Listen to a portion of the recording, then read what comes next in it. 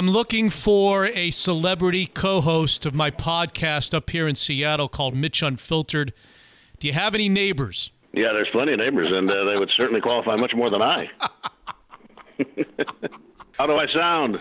You sound very, very good. We're rolling. You know, this is the tease. We're starting. Oh, my goodness. I thought I'd no warming up in the bullpen or nothing, huh? Do you want to warm up? No, that's all right. I'm fine. No, I'm ready to go. You want to sing a little? I only need a couple of pitches. I'm ready to go.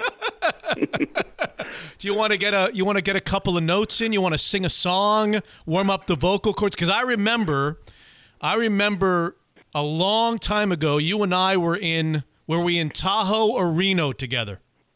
Reno. And somebody called the phone, and you were sleeping, and you literally jumped up, and you needed to warm up the vocal cords before you would even answer hello. So I'm a little concerned that you need more than just a few warm-up pitches. I used to have a friend who reminds me actually of you. You guys would have gotten along great. And a friend in Chicago who would get mad at me for not sounding more disappointed or mad, in fact, if he had to call me middle of the night or at a strange time. And I said, well, I never know. You know, this is during a time, of course, when I didn't have an elite job in broadcasting. I said, I never know if maybe one of the people that I've sent out a demo tape to might be calling, you know, maybe from the East Coast, and I'm on the West Coast, and, you know, they don't care what time it is. They're the boss and everything. I got to sound like I'm alert and I'm ready to go at all times. So I always had that answer, but he felt that I should make somebody feel guilty if they called me at an odd hour when maybe everybody, you know, the rest of the world would have been sleeping. The voice of the great Brian Wheeler, a longtime friend. Listen, Jason Hamilton is too busy for us. Hotshot Scott, we sent to the penalty box. We called about 10 or 12 other people who were just 10 or 12, wow. Who were unavailable. And so we settled on the venerable voice of the Portland Trailblazers. And I use the word venerable. I've used the word venerable over the years a lot. And I must confess, I'm not sure I know what venerable means. I'm assuming that's a good thing, right? Could mean old. Could mean old. The old voice of the Portland Trailblazers, who've been doing this for how long now? How long have you been the voice of the Blazers? 21 seasons. There were some that thought it might not last 21 months, so I figured I'm always ahead of the game. Oh, geez. A celebrity guest co-host for episode 47. You know, I remember, before we get too far into this show, I think I remember the first time you and I ever met. Do you remember the first time meeting me in January of 1995? Well, I believe it occurred in the studios, probably actually outside the studios, near the office of Tiptoe Tommy Lee, the program director at the time at KJR Radio at its former location, if I do believe correct. That's right. I believe that I was there for my first show, and how I got there for my first show is a story in and of itself, both from your perspective and my perspective. That's a great story that we'll share with people on episode 47. But what I remember is that on my first day of my first show in January, I want to say January 5th, 1995, you came walking in to to what we called the Sports Pit. I think we called it the Sports Pit, outside the studio at 190 Queen Anne, and you had a sub in your hand. I remember you had a sub in your hand, and I was introduced to you, and you were introduced to me. You had heard about me. I had heard about you. Of course, you weren't around for my dress rehearsal. You were shipped out of town. You were conveniently shipped out of town for my dress rehearsal a few weeks earlier. But I recall that not 5 minutes after meeting you, you pulled out this card from the sub shop in Queen Anne, and you said, now, Mitch, this is the sub shop. It's a great place, and they give you this card, and that every time you purchase a sub there, they poke a hole in the card. And after you get to a certain amount of holes in the card, you get a free sub. Do you have any recollection of having subs at the sub shop with this card? Oh, sure. I mean, that was a great trick to get you to come more often, because you kind of got into a competitive thing about you wanted to fill out the card, and sometimes you did so at the sacrifice of whether or not the sandwiches were any good or not. I think they were good. You swore. They actually were. Yes. You swore. I'm not sure that place exists today. Does it still exist? I have no idea. I think they gave away too many free subs. Well, it was a promotional idea that sounded good when it started, and it went awry, unfortunately. What do you remember? As we haven't yet started 47, and we'll start 47. This is my old friend, Brian Wheeler, who's playing the role of celebrity co-host because the 15 or 20 people that I called were unavailable at the time. What I recall about that audition was that through my agent, a lady by the name of Ellen Beckwith, Tiptoe Tommy Lee said, we want him to come in and do a couple of midday shows, but he has to come at a certain date.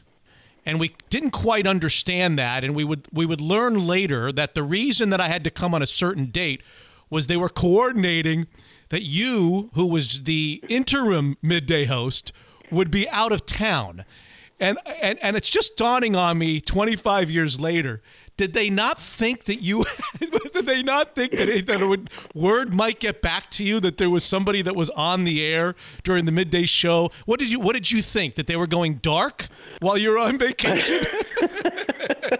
Well, I thought maybe they're going to the next level of sub, not as in sandwich, but a person to fill in. I mean, I had already been the sub for the Fabulous Sports Babe. She was no longer around. I got pushed up a little bit in the rotation and thought maybe somebody, maybe even below me. I wasn't sure there was anybody below me at that time, but maybe they were going to give somebody a shot. But as a result of that whole situation, I no longer take vacations anymore when I have a job because there's always a fear it may not be waiting for me when I get back. And so I came in, and you and I worked together on the midday show, right? And we've talked about this story a lot.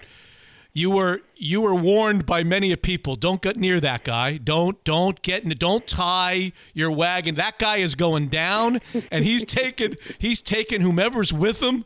He's taking him down with him. And you were kind of a little leery of the new guy that came in January 1995, right? Well, certainly, as someone who was taking my job, there was an immediate reason to possibly have an initial dislike, I must say. But then, I started to figure out, this wasn't something that was your idea. You didn't concoct this scheme. It was others that came up with the idea.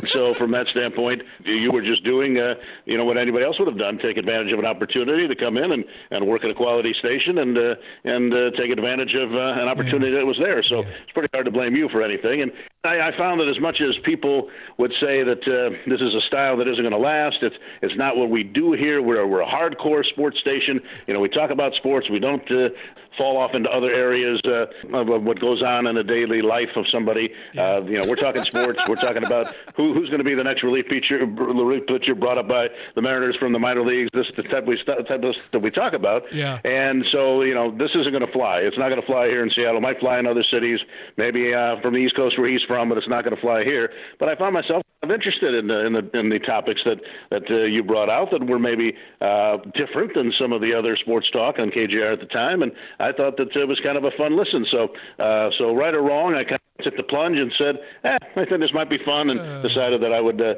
see if I could maybe join the party as opposed to spoil it. And what you realized soon thereafter was I did all these things because I knew nothing about sport.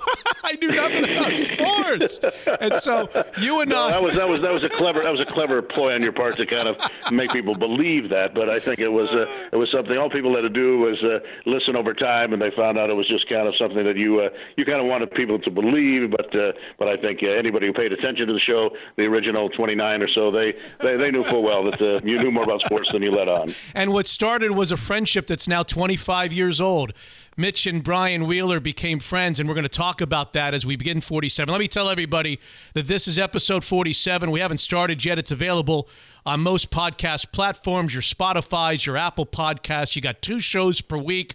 We do a second show for just patrons for as little as $5 a month. We did 46p this past July 4th. We'll do 47P this coming Thursday with, amongst others, the return of Steve Phillips. He'll have his chat with me first half of the season, All-Star Game, Home Run Derby, all of that good stuff. Coming up, you'll hear more from Brian Wheeler in Portland about our relationship and the Blazers, and we'll reminisce about old times. We'll talk about free agency. Kawhi Leonard, my Clippers. We'll have to make a friendly wager, maybe, kind of a gentleman's wager on the Clippers versus the Blazers this year. Our lineup on episode 47, Wheels and I will obviously reminisce.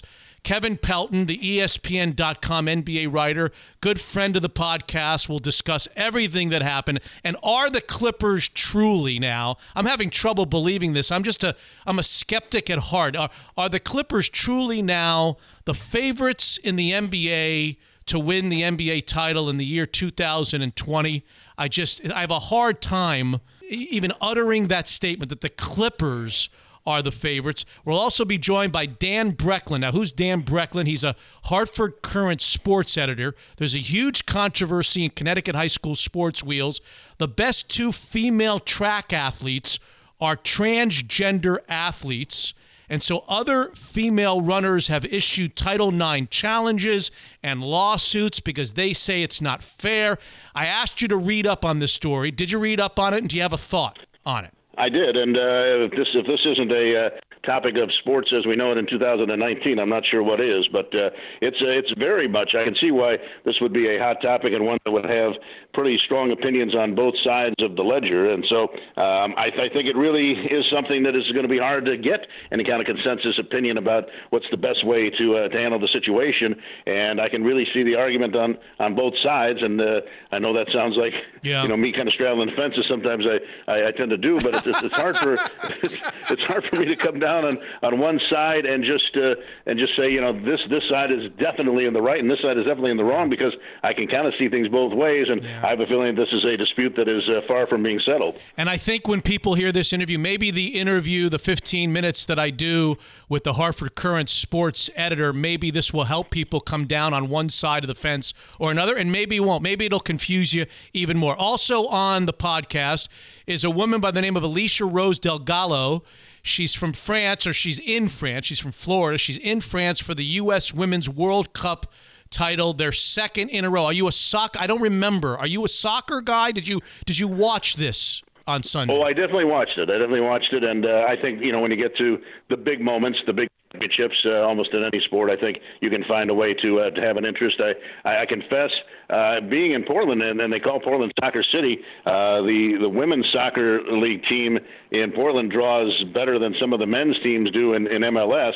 And, of course, the men's team in Portland draws extremely well. In fact, they had to expand the capacity in the stadium that both teams play in here. So there's a lot of big soccer fans in the Portland area, that's for sure. I like going to the events maybe more so than watching them on TV. Usually when I tape a game, I kind of will speed it ahead a little bit till I see a goal, and then maybe I'll come back. It's a sport where there's a lot of I know the true fans, they love the nuances and so forth. Sometimes I have a little trouble understanding things like I think stoppage time is one of the most ridiculous rules in all of sports, and I never can figure out the logic of it. But I think there's certainly a lot to be excited about, and these women have a great accomplishment not only for women's soccer, but for soccer in the United States in particular. So a great accomplishment for them to be back-to-back champs. I'm just thrilled that you still use the phrase "tape a game." I think you might. I think I was the second to last to stop using that phrase. I think now that you've uttered that on episode 47, I believe that makes you the last person on earth that's using the phrase that you tape games. We don't tape games anymore. Brian. Well, I understand that's true, but I do have in my possession in my home, I do have plenty still of VHS tapes. I still have plenty of DVDs. So I'm very much behind in terms of getting fully into the modern age of how to play things back, to savor things, to not clutter up one's abode with a lot of these things. But it's just something. In fact, I better transfer a lot of those things on VHS tape to something better, because because that tape will probably split anytime now for as long as I've had some of those things. Brian Wheeler is the voice, and I'm going to also, on this show, I'm going to challenge people to stay with me. I'm going to wander off of sports entirely in our last interview with a story that I've been fascinated by the last 2 or 3 weeks. It's the Curtis Flowers story. Wheels, he's a Mississippi man on death row who has been tried 6 different times for the 1996 murders of 4 people in a furniture store. Most recently, the Supreme Court overturned the conviction because of the prosecutor's repeated racial bias in selecting jurors. Samara Freemark is the reporter and senior producer of a podcast, a very, very well-known and hot podcast called In the Dark, which has literally spent a full season covering this story and its injustices. I also sent you a text and asked you to read up on the Curtis Flowers. Have you read up on the Curtis Flowers story, and is it as interesting to you as it is me? Well, I did read up on it, and it kind of reminds me, and actually in a more dramatic way, reminds me a little bit of the story of one of the great sports movies, I think, of all time, The Hurricane, about Reuben Hurricane Carter. Yes. And all the injustices that he had to go through for different reasons, of course, but basically trying to get a fair trial and all the efforts to try to get that done, and still having to battle through all kinds of legal red tape and some maneuverings that might not have been quite, well, let's say a few were probably under the table, very easily could be classified as that. So this isn't a movie. This is a real-life situation, as actually that was when you go back and look at the history. But I think it's something that it's amazing that in this day and age of supposedly improvements and the way things are done in a better way, people seem to feel anyway, when it comes to getting fairness on the legal side of things, that something like this could be going on to the extent that it is, and the fight continues and is going on as strong as it was when it first started. Yeah. So I think people will like that interview if you stay with it. Kevin Pelton, Dan Brecklin, Alicia Rose Delgado, and Samara Freemark are our guests on episode 47. So Wheels, 4 incredible partners that make episode 47 and all the rest of the shows of Mitch Unfiltered possible. Daniel's Broiler for the last 15 or 20 years, right by my side. 4 locations that simply create the best meal and evening you will find anywhere in the Northwest. Leschi Marina, South Lake Union, Bellevue Place, and their newest jewel, downtown Seattle in the Hyatt Regency, Daniel's Broiler, world-class steakhouses. The Kirkland office of Guild Mortgage, 30-year fixed-rate mortgages at a 2-year low. Great opportunities for you to save lots of money every single month on a refi. Call Jordan Flowers and his team at the Kirkland office of Guild Mortgage, 425-250-3150. The amazing premier wealth manager in the Northwest, Evergreen Gavkal, one of the top financial advisors according to the Financial Times. Yes, headquartered here in Bellevue, but with offices in Portland and San Francisco and the Napa Valley. Check out Evergreen Gavkal, GAVEKAL.com. And homegrown in the Northwest, Zeke's Pizza, about to add a 17th location from Bothell down to Tacoma, whether it's a night out to watch sports, like I'm going to do with the Seahawks and Husky games this fall, or just a lazy evening staying in where you can order to your door from Zeke'sPizza.com. You can count on this Northwest institution and supporter of all that's good about our region, Zeke's Pizza, homegrown in the Northwest. It's time for episode 47, and it starts now. Unfiltered. If the shoes hurt people's feelings, they're ugly, and it doesn't matter. I mean, it's just not, to me, it's not worth it. If there are people that are literally upset and hurt by shoes because of what's on them, then let's not sell them. Is it that important that we sell them? Why is it so important? If you hurt somebody's feelings without trying to and not intending to, and then all of a sudden you walked off the... And this happened plenty with me.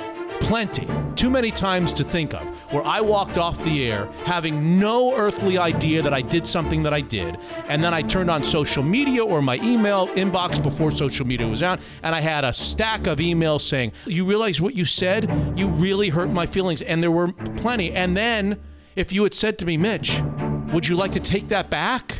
Of course I would. And that's all that Nike's doing. They're taking it back. They're taking the shoes out of the stores because they're realizing that they're hurtful to people. I think it's as simple as it. To me, it's just that simple. And life's too short to worry about anything else. Unfiltered. Go ahead. Make fun of our American pastime. You want to make fun of our president? Go make fun of our president. Make fun of... I don't think anybody in America would feel at all offended by anything that a soccer player would do after scoring a goal. This has nothing to do about simping. This has to do with the obvious. It's just chapping their ass that they are watching the Americans in soccer dominate the world again on the women's side. That's all this is about. It could have been a thumbs up, a Phil Mickelson thumbs up, and we would have found out, oh, all of Europe is offended by the Phil Mickelson thumbs up because that they're telling us to stick our thumbs up our ass, right? They would find a reason with no matter what the celebration was to be offended. That's the way I feel. Mitch is unfiltered.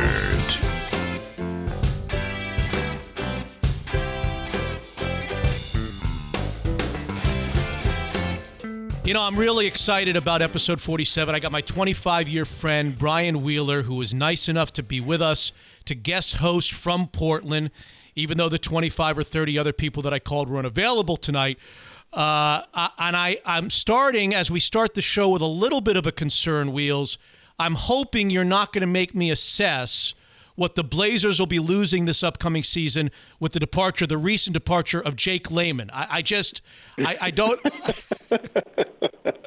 I know there's been a lot of debate about that here locally about how can this team possibly go on without Jake Layman, but I think they're gonna find a way. In fact, I noticed that Jake's agent, Mark Bartelstein, was crediting Blazers president of basketball operations, Neil O'Shea, for his cooperation in getting the deal done so that Jake could go to a place where he probably will have a better chance to play. And the Blazers got the rights to a European guy that probably isn't going to come over at least anytime soon. So that was their little reward for their cooperation. But there are plenty of people that the Blazers did acquire. And interesting enough, for a team that made the conference finals, to have 7 players leave from that squad, that isn't usually what happens from season to season. So I think the team feels they've made some strides to be better. And considering what else has happened in the Western Conference, that probably will need to be the case for them to be in a position to get back to the conference finals. See, I just knew it, Wheels.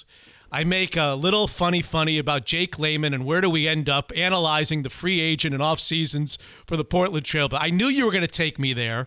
Is it true? Is it true that Damian Lillard signed a $196 million contract extension, making him the second highest paid Blazers employee behind the venerable radio voice over the last 21 years, Brian Wheeler, or does he have you beat now at 196? Yeah, he's going to be in good shape for quite a while to come. But if ever there was a player, and sometimes when guys sign these kind of contracts in any sport, we debate the worthiness of it. But if anybody deserves it, considering what he does for this franchise, not only on the court but off, I would say that Damian is a guy that it's interesting that I haven't heard one Blazer fan say that's way too much money for this guy. And you usually hear even the best of players some critiques about the money that they're getting paid. But in Damian's case, I think everybody agrees that this is a guy that by the time he's done, barring any significant injury that cuts short his career, by the time he's done, he'll probably own just about every significant record for any player in Blazer history, and he wants to be a Blazer for life. So in this day and age, when guys are switching teams seemingly every season or trying to buddy up with another guy to join a super team somewhere, his desire to stay in Portland and to build a championship contender in Portland while he's here, it's really very kind of old-fashioned almost, but certainly something that is music to the ears of Blazer fans near and far, that's for sure. When I think of our relationship, Wheels, if somebody said to me, what were the fun moments? We had a lot of fun moments. We went to the movies together. We went to dinner and lunch together. We were kind of inseparable for lots of different reasons, one of which was I didn't know anybody else, and there wasn't anybody else that would talk to me in the Pacific Northwest. And that's Apparently I didn't either. And I had less of an excuse. I already was living in Seattle. But what I love, and I think that people would love to hear, my favorite day of the. You know what my favorite day of the week was with Brian Wheeler when I first came to town? Oh, Sundays. Let me just tell. So I'm here a few months, And then I guess it was the start of the 1995 NFL season. And Brian Wheeler in late August, early September, says to me, he says, Mitch, here's what's going to happen. On Sunday, I'm going to pick you up at your apartment. And I'm going to take you to a place called Charlie Mack's. Charlie Mack's. Now, there were two locations. You're going to take me to Charlie Mack's South, near the airport. Right, near the airport, yeah. And we're going to gamble a couple of pesos on some games, and we're going to go watch and I'm going to take you, and you're going to be gone the entire Sunday. I was like, this sounds great. Little did I know I had to start at 10 o'clock in the morning. I was used to starting at 1 p.m.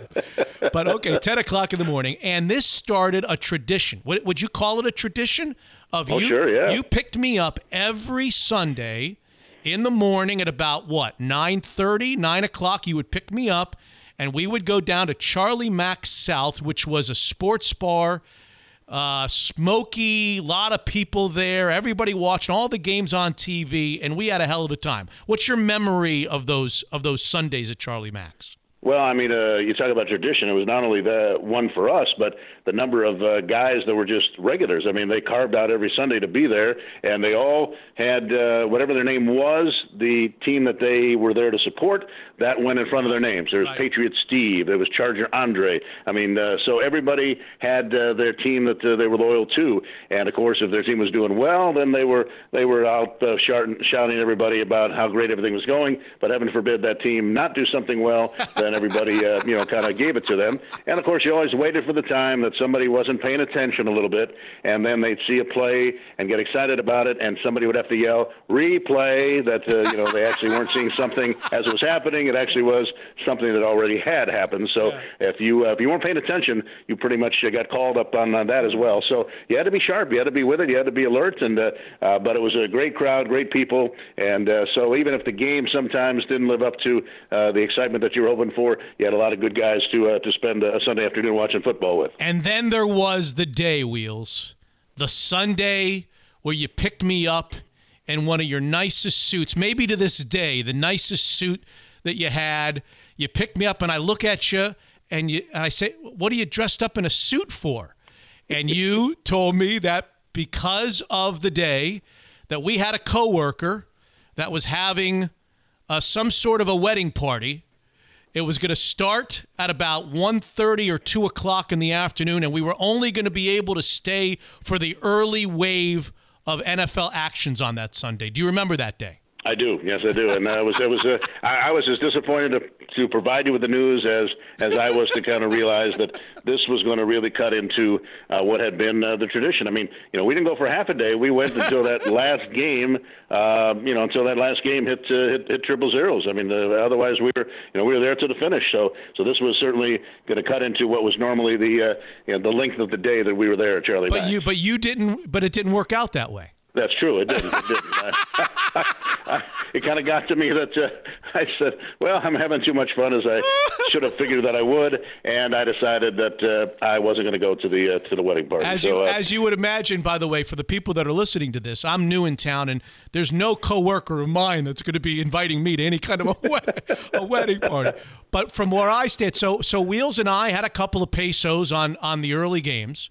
On the 10 a.m. games. He is sitting, if you can picture this, he is sitting in the middle of Charlie Mack's in a beautiful suit. He's got a tie on, he's got the jacket on, and things aren't going great for us in the early games. And typically, what every other NFL fan does is when things don't go great in the early games, you gotta chase in the afternoon games. Well, you and I are feeling the heat of this thing because we're not going to be able to stay for the afternoon game. So I start unching you. I start teasing you. I start, come on, Wheels. Is the coworker that important? I mean, is he that important? Will he miss you? I mean, will he realize that you're not there? And you're like, no, Mitch, I got to leave right after the early games. I've got to go to this party. Come on now. And I just kept on trying and trying and trying. And then all of a sudden, you ripped off your coat and you said, that's it. I'm staying. Yes, yeah, and we've been doing better, and we already had a day's worth of winnings in our pockets. I probably would have more easily been able to make the decision to leave. But and I can tell many stories of the belief and the crazy belief that it is, and I'm sure many crazy gamblers out there would feel the same. That if you are somehow in front of the game that you are betting on, you have a better chance to win. But if you bet on a game that you can't watch, you somehow feel more helpless than ever in trying to kind of nurse that thing to the finish line. So I think I felt since we were going to be doing some chasing, I needed to stay there and kind of see things through. And as I recall, I think things got better in the afternoon. I think they did. Now, the question is, before we put this subject to bed, did you ever tell, I don't remember this part of the story, I must have known this at one time. Did you ever tell the employee, the coworker, first of all, did the coworker realize that you didn't show? And if he did, do you remember the conversation of alerting the coworker as to why you didn't show? I think he did notice that I wasn't there. I don't know if he did or somebody alerted him to the fact that I was absent. I don't think I could bring myself. Although, as I recall, this is somebody that would have understood our situation and probably would have actually, had I been honest about it, would have understood it better. But I think I feigned some kind of car trouble or something that would have been a little less traceable and maybe a little more understandable under normal circumstances. But I think looking back on it, maybe I didn't quite know our friend as much at that time as I would later on when both of us got to know him very well. I think he would have very much understood the reason of having to miss the wedding, because he probably would have done the same thing himself if he were in the same position. We'll get to the earthquake, the early earthquake of 1995.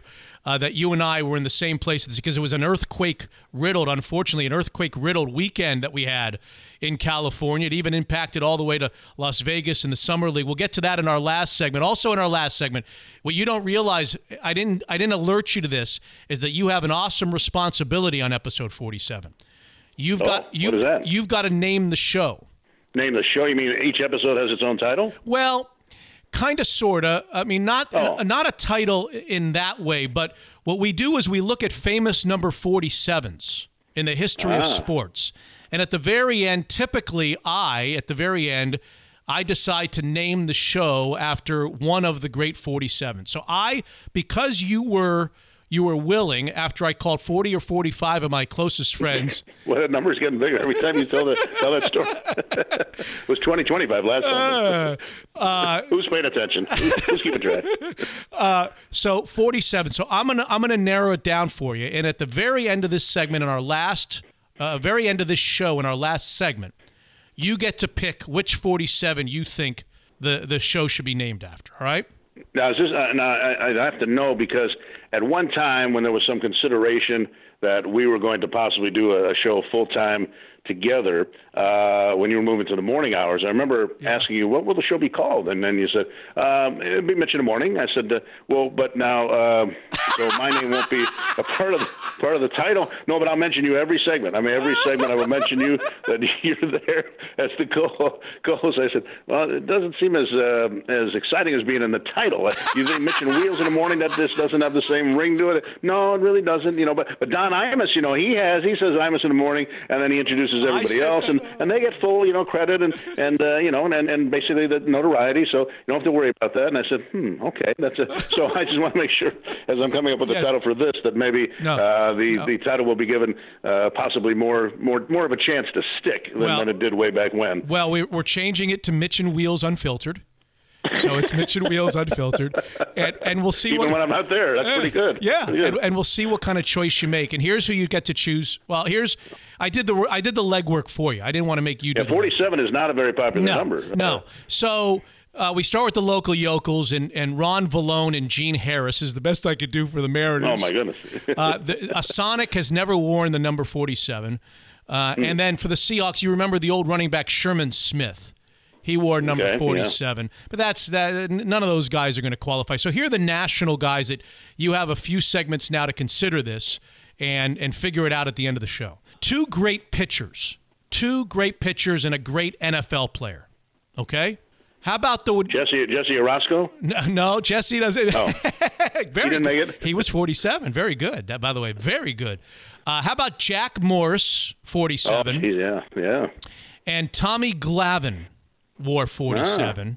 Very good one. Very good. And then one of the greatest safeties in the history of the National Football League, Mel Blount, wore 47 for the Pittsburgh Pirates. So these are all Hall of Famers. You got 2 Hall of Fame baseball pitchers, and you got a Hall of Fame safety in the NFL. You get to choose. And Jerry Lucas of the NBA, I believe, wore 47 as well. But I think he also wore 32, though, at times. Okay. So he wasn't 47 his whole career. All right, very good. Very good. But those other ones, I think, those were their numbers their entire career, so that might make them a little bit more worthy of the honor. So you get the honor of choosing at the end on Mitch and Wheels Unfiltered. Okay? Okay, I like it. All right. Before we finish the first segment and we get to our 4 guests on episode 47, you gotta go into a little bit of depth on what you think now the hierarchy of the Western Conference. My favorite NBA team, the Clippers, believe it or not, have now Kawhi Leonard and Paul George. And we've got LeBron and AD across the Staples Center floor. And we've got Steph and Draymond Green and D'Angelo Russell and Klay Thompson may be coming back. You guys have your guys, Lillard and CJ. We've got Harden and Paul. We've got the Denver guys. Utah. Everybody's telling me Utah is much better. What do you think now? I don't know where Russell Westbrook's going to end up. What do you think about all this free agency and now the balance of power shifting in the Western Conference? Yeah, I was kind of hoping that Kawhi would end up going back to Toronto, and apparently had Toronto been able to swing the same deal the Clippers had to get Paul George, then he would have gone back to the Eastern Conference, and so the Raptors kind of missed out on their chance to keep him. And to the Clippers' credit, they did what they had to get it done, and they just didn't want to live with the fact that the Lakers were gonna with their moves going to probably dominate them for who knows how many years in the future. So a great deal by the Clippers, one that maybe they wouldn't have made a few years ago. I think Jerry West seems to be the common denominator here when you look at great moves by franchises over the years. It just seems like he's been affiliated with many that have done so. So the logo comes through again. He was my favorite player growing up as a Laker fan. So I still great respect for what he's doing, even as not necessarily in the full-time capacity that he used to be as a general manager with the Lakers, but still finding a way to carve out his influence. So great move by the Clippers, and I think it puts them right there with the Lakers. And the Lakers obviously aren't done with their roster, kind of filling it in, but I think they're going to do a better job. They can't do any worse than they did last year, kind of trying to surround LeBron with some guys that can make things work. So I think they'll be better off in that respect. LeBron probably won't be hurt as much as he was last season. He had never been as hurt that much really in his whole career. Anthony Davis will be recharged, but I'm anxious to see what the Clippers are able to do. They were a pretty good team even without getting the guys that they've gotten. So from that standpoint, they should be able to take the next step. So who's the best? I think the Clippers are the best.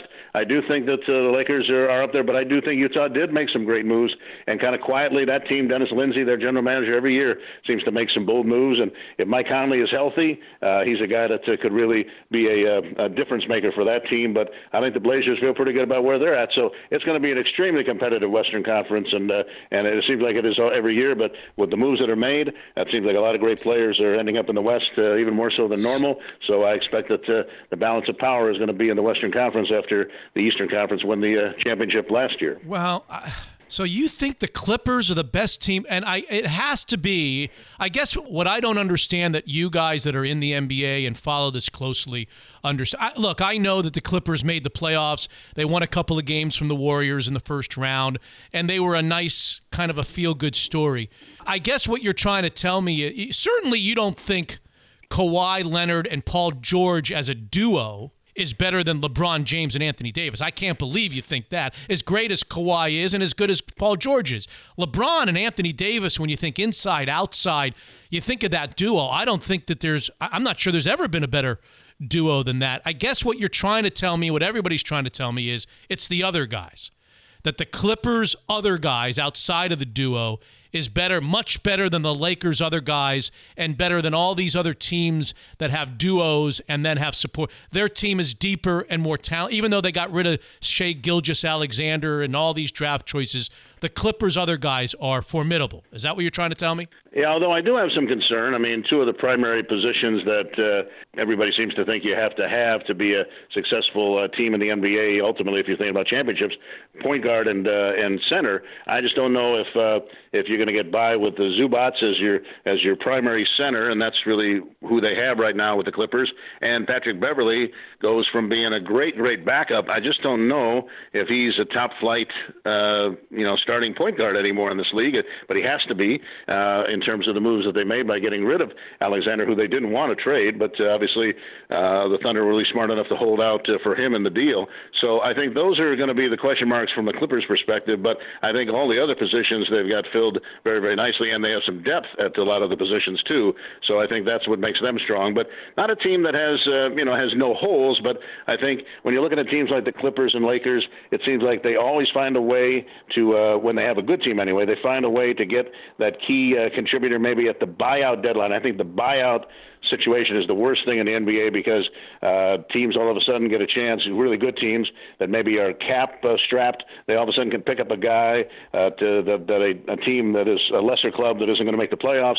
They decide they're going to buy out a guy that's a pretty good player. This guy all of a sudden has a chance to choose whatever team he's going to go to. Naturally, he picks a quality team that has a chance to win a championship, and usually it's a team like the Lakers in the past, and maybe it'll be the Clippers this time around. The Blazers, for the first time ever, benefited in that respect when they got Enes Kanter last season. It's the first time I thought the buyout thing was a good idea, but actually most of the time I think it's a terrible idea because great clubs that don't have any cap room seem to get better, and I have a feeling that even if the Lakers and Clippers are looking for something as they get toward the latter part of the season, that the buyout time might enable them to fill in that roster to get to even better as they get toward playoff time. Well, if we're trying to make a few dollars in Vegas, if you and I are going to Reno anytime soon, or we're going to Vegas, and I know that I'm rooting for the Clippers, but if you're talking about good deals on the board, I'm looking at the numbers right now on the computer in front of me, Wheels. The Clippers 3-1, Milwaukee 4-1, the Lakers 6-1, Philadelphia 7-1, Houston 10-1. Then comes Golden State and Utah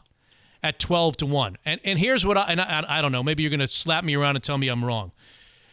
If I can get the Golden State Warriors at 12-1 to win the NBA Finals, if you could tell me that Klay Thompson could come back, let's say, for the postseason, and they're going to have Steph Curry, who knows how to win titles, Draymond Green, who knows how to win titles, D'Angelo Russell, who's supposed to be very, very good, maybe Klay comes back at the end of the year and into the postseason, you're going to give me 12-1 on my money on that group? You don't think that group could somehow get hot in the playoffs and win the NBA championship, Wheels? Well, I think they could, and I think they were having fun trying to prove to everybody that they didn't necessarily need Kevin Durant to win a championship this time around, and they almost did it. And so I think that they're a very proud group and a group that will be motivated once again to show that the championship window has not closed for them. So I think if you're going to take a flyer on somebody, there's a lot worse teams that haven't proven anything that you could choose to put your money on than a team like the Warriors that is still going to have, as you say, a lot of the people that have been responsible for their championship success to this point in time, and it's pretty rare that a championship caliber team goes in with as much to prove as this Warriors team will be. And I think they love the fact that so many people have forgotten them and written them off as being a championship contender anymore. I think they feel that they're going to have every opportunity to prove people wrong, and I think when they get Klay Thompson back and he's healthy and he's going to be pretty fresh when he comes back later in the season, I think they could be a very, very dangerous team come playoff time. That's the voice of Brian Wheeler. He's also the 21-year voice of the Portland Trailblazers, well known around the NBA as one of, if not the very best, radio play-by-play man in the NBA. He's been a friend of mine for 25 years. He's been willing to co-host this episode 47 of Mitch and Wheels Unfiltered after I called 55 or 60 of my favorite friends, and none of them were available on this Sunday when we're recording. I've got 4 really interesting interviews, I think. Some are sports, some are non-sports. We've got World Cup, we've got NBA, we've got incredible headline stories outside the world of sports. We've got a blossoming controversy, not only in the state of Connecticut, but around the country in terms of transgenders and their participation, especially in high school sports, and what we're going to do to make everything fair for everybody, which I'm not sure that there is a correct answer. We're going to do all of that on episode 47. Wheels, if you work or live in downtown Seattle, you now have the opportunity to discover Seattle's most unique downtown bar, the Rick House Whiskey Bar, located at the downtown Daniels Broiler in the brand new Hyatt Regency. The Rick House Whiskey Bar, a high-end location featuring over 150 of the finest spirits from around the world. You'll have access to American, Scotch, Irish, Japanese whiskeys and bourbons. The Rick House Whiskey Bar with 2 happy hours from 4 p.m. to 6:30 and then 9 p.m. to close, where you can take $4 off of any of the Daniels classics like filet mignon steak strips, classic steakhouse burgers, bacon wrapped scallops, my favorite, Dungeness crab legs, fried calamari, and much, much more. Experience a world-class downtown bar, the Rick House Whiskey Bar, downtown Daniels at the Hyatt Regency, a world-class steakhouse. Unfiltered. Ladies and gentlemen, the deal apparently is done. Kawhi Leonard has made his decision, and he's heading to L.A. But it's the Clippers, not the Lakers, who are getting the top NBA free agent. That according to ESPN's Adrian Wojnarowski. Now listen to this. To land Leonard, the Clippers also made a deal with the Oklahoma City Thunder for Paul George. Nobody saw this coming. Nobody. All right, I didn't want to do episode 47 without getting some thoughts from our buddy Kevin Pelton of ESPN, ESPN.com, the fabulous Pelton podcast. He's at the Summer League in Las Vegas. So let's start with the most recent news, Kevin, and then work our way back. Russell Westbrook. Is he going to be in Oklahoma City for the following season, or is somebody going to go out and grab him? And if it is going to be somebody, who's it going to be? And can they take on his salary, or do they have to dump a bunch of salary to be able to take on Westbrook? I'd be really surprised if he were in Oklahoma City by the end of this calendar year. I mean, I think there's a chance that it might not happen this summer, depending on, if one of the teams that's most interested, I think the Knicks are probably the most logical fit for him because of the fact that they weren't able to land a star this summer. And one of the things I think they realized is it's a lot easier to do that if you already have a star and have him recruiting to join you, whether that's Kyrie Irving or Kawhi Leonard already having committed as free agents and recruiting a second player to join them, or whether it's someone already on the roster going out and doing that. But they couldn't make that trade because of the players that they've signed in free agency when they kind of went to their plan B until December 15th. Same, generally with Phoenix, which I think would be another team that would make some sense for him. So, I think it's possible that the market could be better for Westbrook if the Thunder wait, but I don't think it's going to be a long period of time. But you're talking about teams that are not in position to win right away. Isn't the whole point of him leaving Oklahoma City to go someplace where he has a chance to win an NBA championship? I'm sure that'd be his goal. And, the question is just which of those teams are interested. So, Houston has been reported as a potential prime landing spot, would reunite him with James Harden. But my ESPN colleague Tim McMahon had a story earlier Sunday that, detailed why they think it's pretty unlikely that's going to happen, the Rockets organization, because, Chris Paul would probably have to be traded one way or another. You're not going to have both Chris Paul and Russell Westbrook alongside James Harden, especially because, if you did keep him, it would basically just be those 3 guys and a bunch of minimum players on the roster. So finding a taker for Chris Paul is much more difficult. How popular is Russell Westbrook with his peers?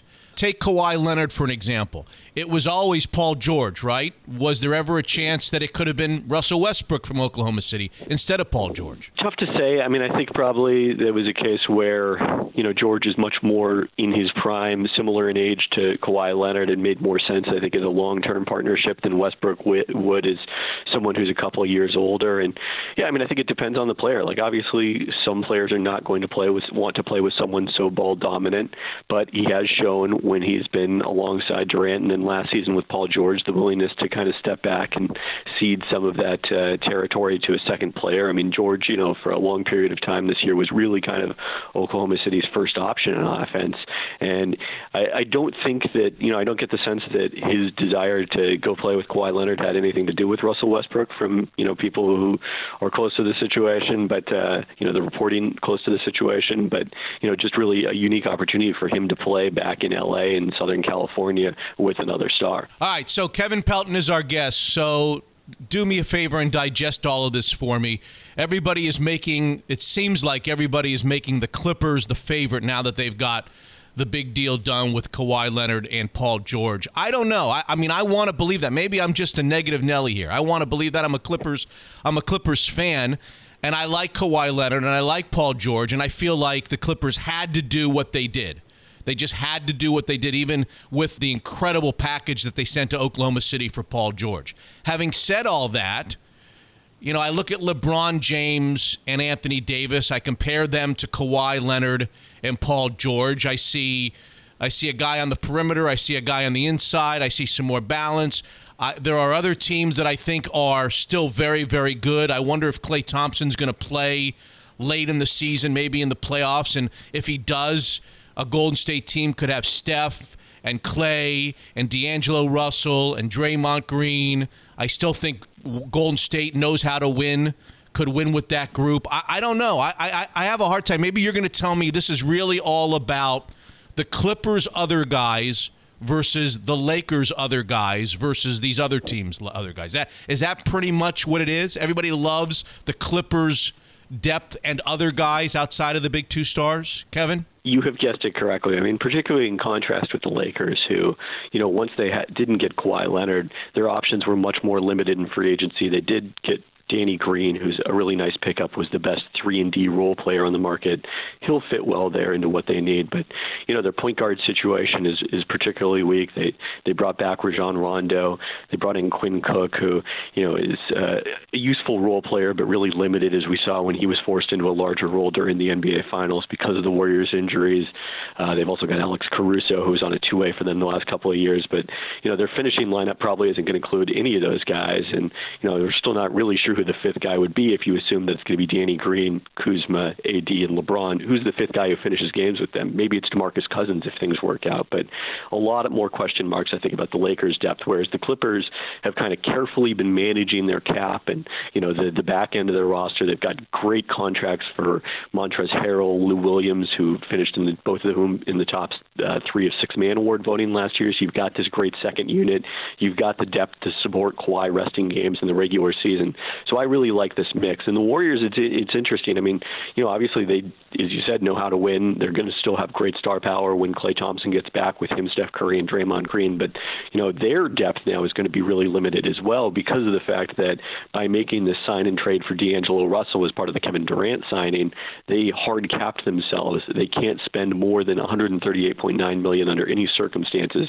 And that forced them to let Andre Iguodala go, and they've just been able to replace him basically with guys making the minimum. So who's the finishing line? You call it the finishing lineup. Who's the finishing lineup for the Clippers night tonight? It would be the two big guys, Patrick Beverley, Lou, and Montrezl Harrell. Is that the five that would be on the floor at the end of the games? Yeah, I think it might change from night to night depending on the matchups. You've also got Landry Shamet in there to provide more floor spacing. He was really good for them in that playoff series against the Warriors as a rookie. So, I think it was crucial for them to hold on to him in that Paul George trade. Yeah, they've got a few options now. They've also got Maurice Harkless from Portland, who was a starter for the Blazers last season, could be in the mix on some nights if you need a third interchangeable wing defender to switch and really have maximum defensive versatility. They can throw out a lot of different looks, and I like it. Okay. What about the future for the Clippers with all of the draft choices that they sent to Oklahoma City? I realize that many of those draft choices, at least a handful of those first-rounders, were not their own. They were first-round draft choices that they had accumulated over the last couple of years, right? Yeah, they sent two of the picks from Miami. That one of them that they had gotten just last week in the Harkless trade. The other one came as part of the Tobias Harris trade at the trade deadline. But 3 of their own first-round picks, all of them unprotected, 2 pick swaps in the years between that. The Thunder will control the Clippers pick every year from 2022 through 2026. And I think the wise move from the Thunder standpoint was you push those picks as far out into the future as possible, because that means the better chance that either Kawhi Leonard and Paul George are no longer in their prime and you're no longer a contender, or even with the way that players move around at this point, 3-year contracts plus a player option, presumably, maybe they're not even in with the Clippers anymore. So it's definitely a risk, but I think one you have to take when you've got this good of a chance of winning a championship. Right. And so how do they build upon what what they have now in future years, or do they not? Yeah, I mean, I think it's going to be mostly about maintaining this group. And, the nice thing is with Steve Ballmer as your owner, I don't think there's going to be any concern when they eventually do go into the luxury tax about being willing to pay that bill to keep this group together. Right. How about the Eastern Conference, Milwaukee and Philadelphia, Kevin, as it stands right now? Yeah, I think Milwaukee is my favorite. We'll see about Philadelphia. They're much more of a wild card after, dramatically reshaping their starting lineup by bringing in Al Horford, bringing in Josh Richardson in the sign and trade, sending Jimmy Butler to Miami. They're bigger. They're somewhat more versatile defensively. I really like Josh Richardson as a pickup for them, but they also don't have now the closer that they had in Jimmy Butler. That's a tough thing for Joel Embiid to be a go-to guy late in games. Ben Simmons was not ready for that responsibility with his non-shooting in the playoffs, so that's something they're going to have to get figured out between now and next May. All right. Any summer league thoughts? Anybody surprise you? Anything that's worthy of mention? And where were you for the earthquake? I was there in the stands, a little bit off the court, and you could definitely feel it shaking. It's been a while. I mean, since we haven't experienced one in Seattle since 2001, so that was an interesting experience. What a night between that and the Kawhi and Paul George news breaking later. A very memorable night. But I would say that all the excitement over free agency has almost overshadowed summer league, and that wouldn't be the case if Zion Williamson were playing. But his summer league ending after basically one quarter of action because he suffered a knee bruise with some knee-to-knee contact. That's taken a lot of the air out of it, although, we'll see at some point there was a number of draft picks, high draft picks, including DeAndre Hunter, the number 4 overall pick who was in that Anthony Davis trade. Because those trades weren't completed until yesterday, they haven't been able to play thus far. They may be able to start seeing action on Sunday, and that's going to change things in that, maybe a little bit more juice. But Saturday was really surprisingly low-key summer league affair for the first weekend. Kevin, you're from Seattle. I'm from Seattle. We ran around watching the Porter boys when they were in high school, thinking that they were going to the University of Washington. You remember it? That seems like 10 years ago now. I'm not sure Michael Porter has played a game since I saw him play in high school. Maybe he played like a quarter of a game in college. Honestly, I think I've played more basketball than Michael Porter has since I saw him play in high school on that, Nathan Hale team.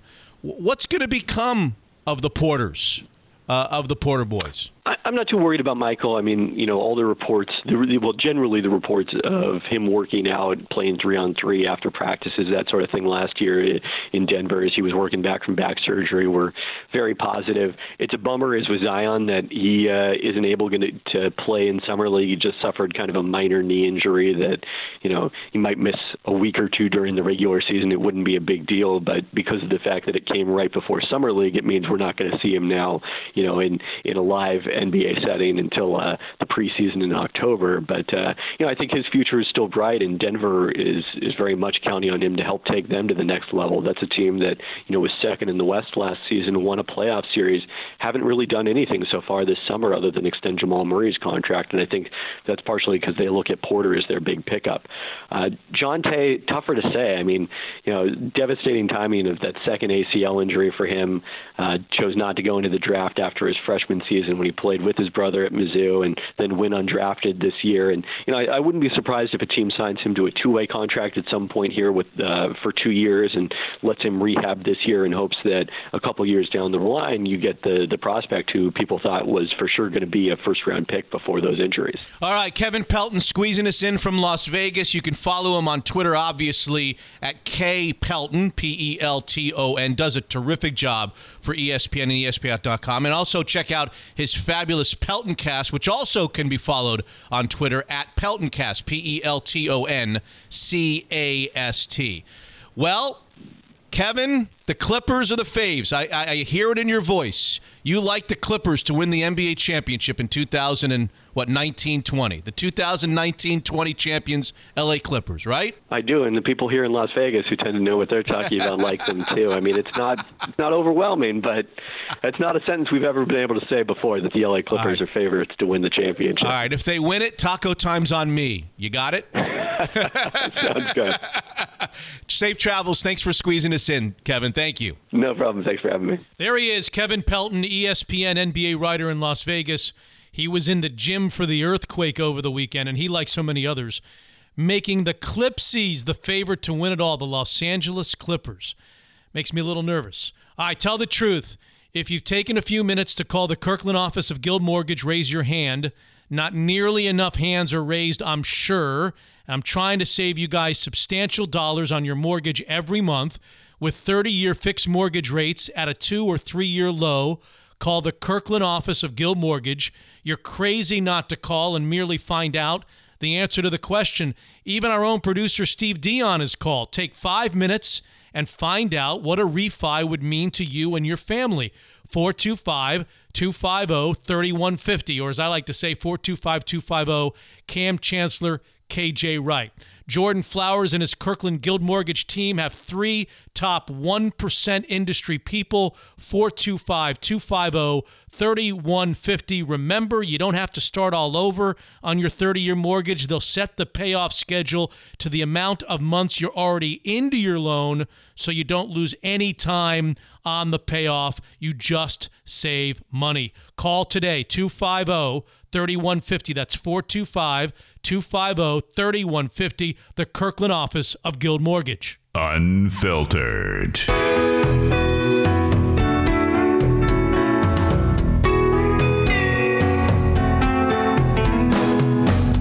It's a blossoming story and controversy that not only has been stewing in the state of Connecticut for the last several years, but is undoubtedly going to be a major national quandary and debate if it isn't already. Transgender athletes, in this case, transgender student athletes, and whether they should be competing against the men or against the women. Joining us on the Zeke's Pizza hotline is Dan Brecklin. He's the sports editor of the Hartford Courant, who's been covering this very well for the last couple of years. Dan, thanks for joining us on the podcast. Tell our listeners the story of runners Selena Sewell, Andrea Yearwood, and Terry Miller, and the Title IX complaint that you've been dealing with for the last couple of years on this. Sure, I'd be happy to. This really goes back a few years for us, back to now all 3 runners you just mentioned. They all just finished their junior seasons in high school track. These runners are all in different conferences and all in different divisions of running. So they really don't run into each other at all until they get to state meets. And so Terry Miller is a transgender athlete that is from nearby where we are. She wasn't running her freshman year at all. She wasn't involved in athletics. And Andrea Yearwood at the time hadn't run till towards the end of her freshman outdoor track and field season. And her family actually came to us and said, just so you know, our daughter is transgender. That's how she identifies. She was born being considered a male, but she identifies as a girl. And, she's a transgender athlete. Under rules in Connecticut, she is allowed to run as a girl. She identifies as a girl. So she did, and very quickly we could see she's very talented. She's a strong runner. And she started winning races. The sophomore year comes around, and Terry starts running in the outdoor season, and Terry was even better than Andrea. She was winning race after race as a sprinter, and they compete against each other, both transgender athletes. Terry wasn't only winning; she was winning by big margins, right? She was blowing away the field. Yeah. She was setting records. She was setting state records left and right, and beating her own records. Mm-hmm. So we started very quickly hearing whispers. That's a boy out there. That's a man. She doesn't belong out there. Things like that being said constantly. So we weren't even sure how to handle it, just because it's such a controversial issue. But when it comes down to it, they're not breaking any rules. So Selena, we had heard from her mother.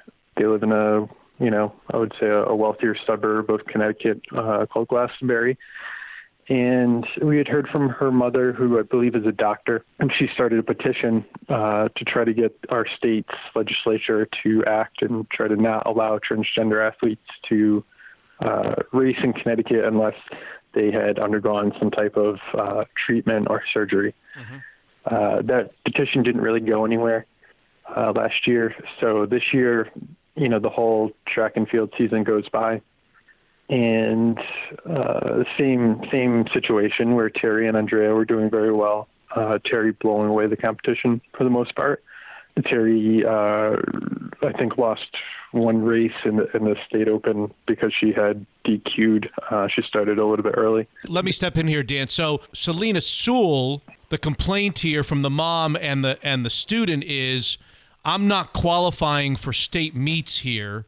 These transgender athletes are eating up the spots. Therefore, I'm potentially not being seen by colleges and universities in terms of next level racing. Is that right? Sure, right. So Selena files a complaint after this season with U.S. Department of Education's Title IX complaint that's basically saying exactly what you just said, that the only thing I'll tweak is that she was getting into the state open event. She just wasn't placing high enough in order to qualify for the New England regional event, which is where a lot of college track and field coaches will go and scout, and it gives them a better sense of who these athletes are because they're competing against some really top runners in the area. So her argument was, I'm coming in, I think it was like 7th or 8th place. If Andrea and Terry weren't competing here, then I would have been 2 notches higher, and I would have gone on to New England. Right. Selena filed it with 2 other student athletes from Connecticut who chose not to be named. They didn't want to be identified, basically arguing the same thing, that, we're missing out on potential college scholarship opportunities. And, we're just losing out on the fact that we could be the number 1 athlete here. We could be, the ones either setting a record, or we could be the ones that are taking home the title. Don't college programs, and maybe you haven't made this call yet, and it's an assignment for a future day, don't college programs and coaches look mostly at race times, or is it truly that vital that everyone participate in these state meets where they're seen by more coaches? It's always been our understanding that coaches will recruit and look at times specifically. It really doesn't always matter. You finish 1, you finish 2, you finish 6. If those times are all really strong times, then the coach would be happy taking any of them, I'm sure. Yeah. So we have talked to a handful of coaches who have confirmed that as well. And oddly enough, our publisher here, his son is a track and field athlete, and the very first thing he said to me, this is probably 2 years ago now, was that they're just going to recruit based on times. Why is this mother causing such a problem? But I think it comes down to a handful of other topics there. Yeah, other very, very fragile topics. Is there an official NCAA policy, Dan? I don't even know this. Do we have transgender, and I'm sorry that I don't, plead ignorance here. Do we have transgender college athletes like this example allowed to compete against women in various sports? Do you know? Yeah, so it varies based on the level. In college, under NCAA standards, you have to have undergone a year of treatment, I believe, in order to compete at that level.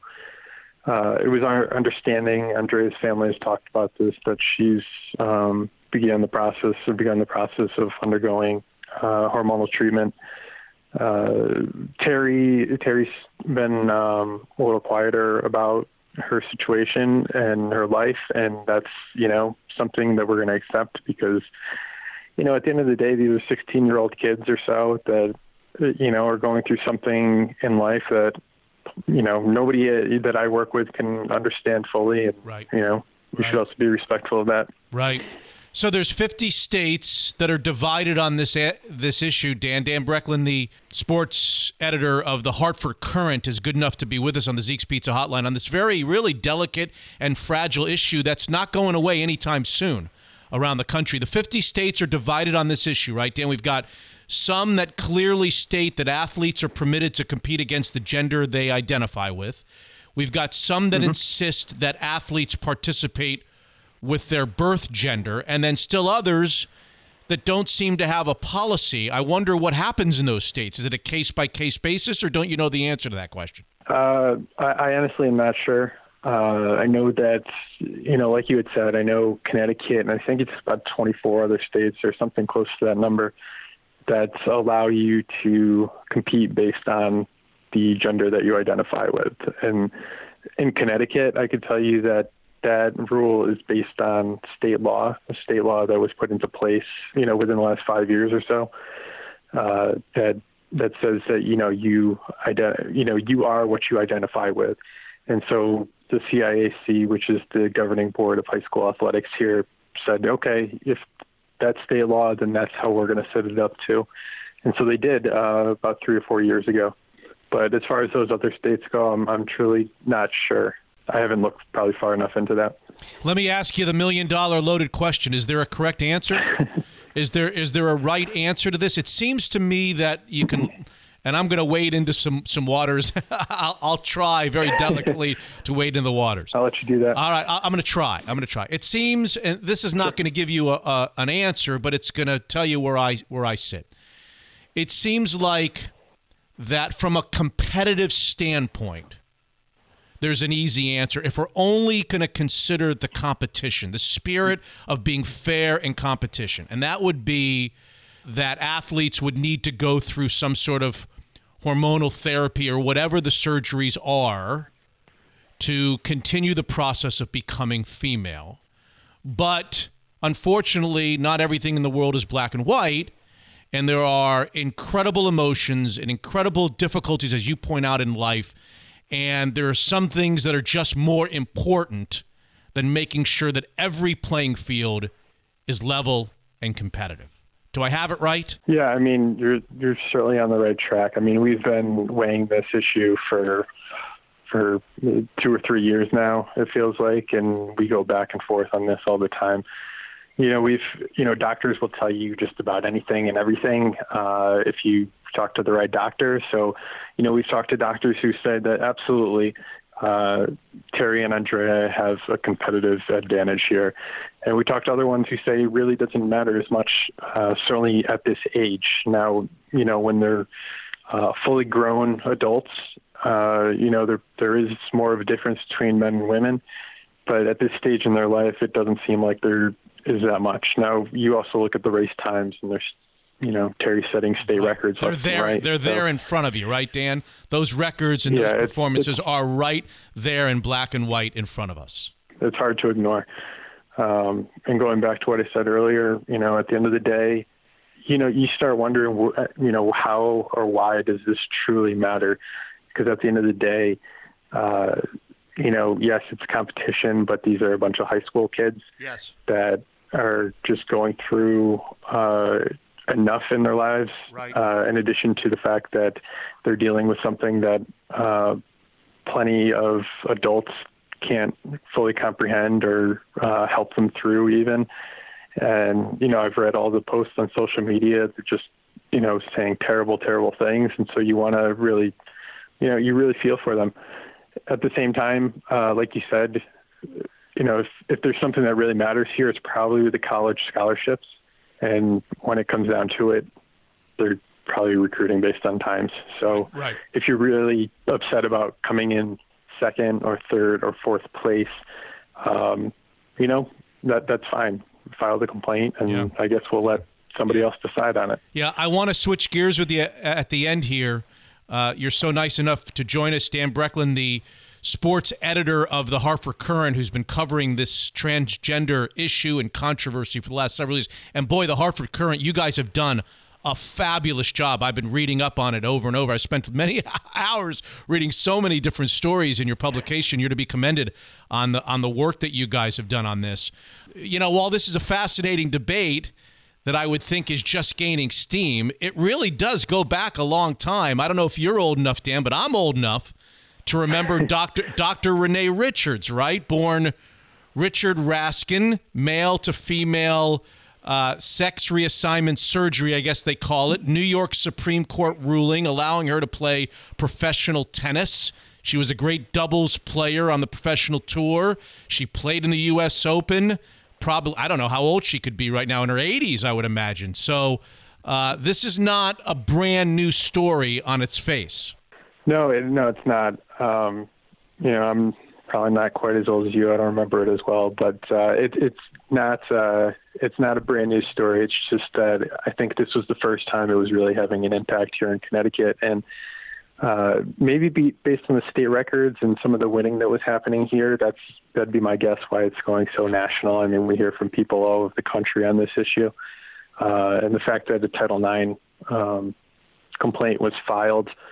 Certainly, I was casually checking ESPN.com and I was like, oh, hey, there's the story we've been reporting on for quite some time. Right. So it's always, right. A little funny when you see that. Yeah. What's the next logistical chapter of this? What are you guys waiting for? What's the next story to be written in the Hartford Courant? Good question. We probably won't be weighing in, right away or anything like that. The complaint is a process that takes some time. I mean, I was looking through the database and there's, just from Connecticut, there's complaints that date back 4 or 5 years. I just don't expect anything really, honestly, to come through anytime soon. What we do have to look forward to, I suppose, is that, the school year is going to be a couple months away, and you run into indoor track season, which starts in December. And these athletes are all going to be seniors, and I can't even imagine some of the emotion that's going to go through there now. Wow. Because it used to be, just some glares at one another or some, rude comments that were said back and forth, but now it's just all out in the open. So that's probably when we start gearing up for some more of that coverage. Okay, before you run on us, let's change to, I was going to say a lighter subject. It is in a lot of ways, but for UConn Huskies fans, and I'm not a UConn Husky. Anybody who went to Syracuse, not a UConn Huskies fan. But I will say this, that we had Kevin Ollie, who's in the center of this storm that you've been covering the last few days. We had him out here in Seattle for a cup of coffee with the Seattle Supersonics, and I remembered to really liking him. Now, he played at UConn. He obviously coached there a few years back, and there has been a lot of investigations into that program. Some decisions were made. We're penalizing a team that wasn't very good. Is that kind of the essence of the conclusion, Dan? Yeah, that's more or less what happened. So UConn fired Kevin in March 2017. What year are we in? March 2018 is when he was fired. Sorry. Blanking there for a second. Everything just kind of runs together these days. Kevin was fired back then. It was called Just Cause. He was fired for basically saying that the school had reason to fire him. There was an NCAA investigation that began in the fall of 2017. NCAA finally released its findings earlier this week, basically saying that Kevin had lost some control of his program. He was mismanaging in a lot of ways. He was letting a video coordinator basically act as an additional coach for the team. He allowed some improper training, a few other things. Now, UConn had already self-imposed some penalties on this, but the NCAA handed them. Not paying players, right, Dan? No. Okay. There was nothing found conclusively that he had been paying players. There was an allegation from a former associate coach that said he had paid players, but that was not found to be the case. So there, I don't know that there was anything damaging enough against the university. Now they'll have to vacate the records for 2 seasons, but UConn's really struggled the last couple years playing under 500 basketball. So I'm sure they'd be happy to vacate that and actually improve the winning percentage overall. They'll be able to put these years behind them for sure. Kevin was given a 3-year show cause penalty, which means that he would have to prove otherwise that, if he wanted to coach in college basketball, which I don't think he wants to at this point, and I don't know that any programs want him to. But over the next 3 years, if he wanted to coach and a program wanted him, they'd have to prove that, none of this was his fault kind of thing in order to let him. Otherwise, he's banned basically from college basketball for 3 years. And that program is in a good place right now with Danny Hurley, right? The school couldn't be happier at this point. The school just moved UConn's men and women's basketball programs, all their other sports other than football, over into the Big East again. So they're pretty excited about that. They feel good about the men's basketball program and where Dan Hurley has them going. They feel like, in the Big East now, they're kind of clean up and recruiting in the Northeast and into New York and even some of the Mid-Atlantic. So they feel pretty confident going forward. It'll be interesting to see how quickly you can turn things around, because I think there's a lot of internal issues as far as Kevin goes and the program under him. Like I said, the NCAA even said that it seems like he lost some of the control of the program and wasn't monitoring things very closely. Got it. The school's happy now, I can tell you that. Dan, thank you. And terrific work, really. The Hartford Courant should be praised for the way you guys have covered the transgender athlete issue. It's not going away anytime soon, either in your state or anywhere else, I would imagine. Dan Brecklin is the sports editor of the Hartford Courant and good enough to join us on Mitch Unfiltered. Thank you, Dan. Thanks for being with us. Absolutely. Thanks so much, and thanks for the kind words. So there's Dan Brecklin, the sports editor of the Hartford Courant. The debate and controversy is getting louder and louder nationwide. Transgender athletes, is there a solution that is fair to everyone involved? Probably not. 2 weeks to go, Pebble Beach with a listener, his or her guest to stay at the Lodge, play Pebble, play Spyglass, two of the greatest courses in the world, because of Tyler Hay and his Evergreen Golf Call team's enormous support of Mitch Unfiltered.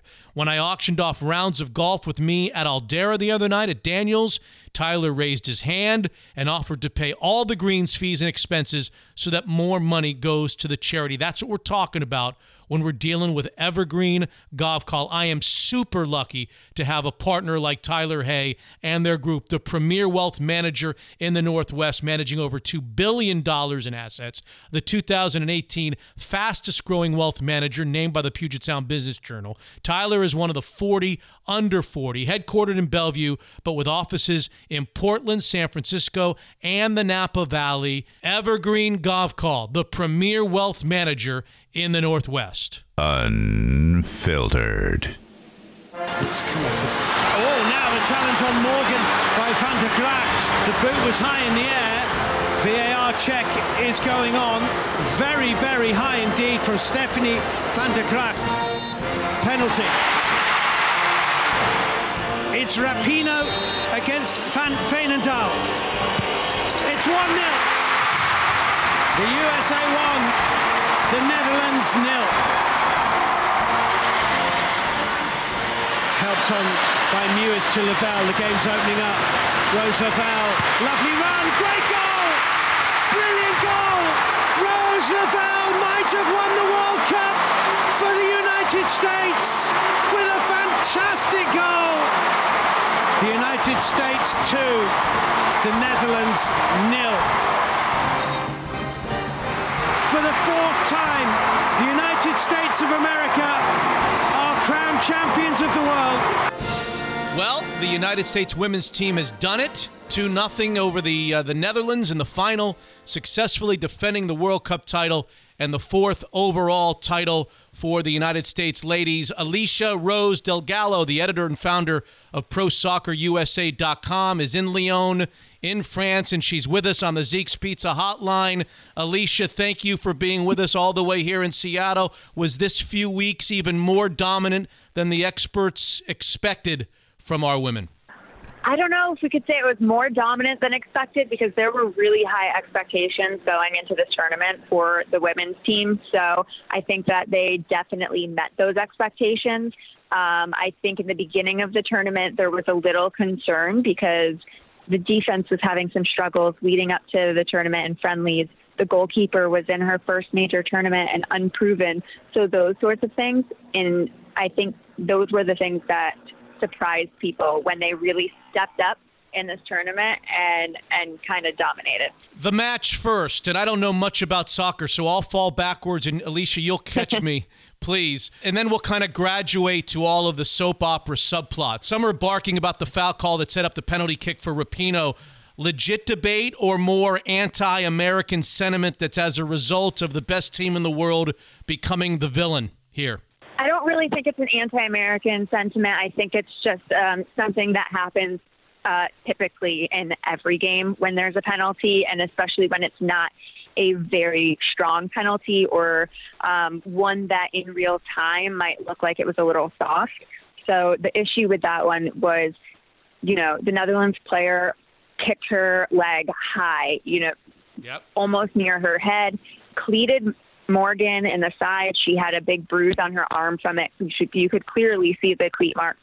And then another issue might be that Morgan fell after, so she wasn't able to continue playing the ball. Could have been denial of an obvious goal-scoring opportunity. So there are multiple things that went into it that I think is why that decision was made upon video review.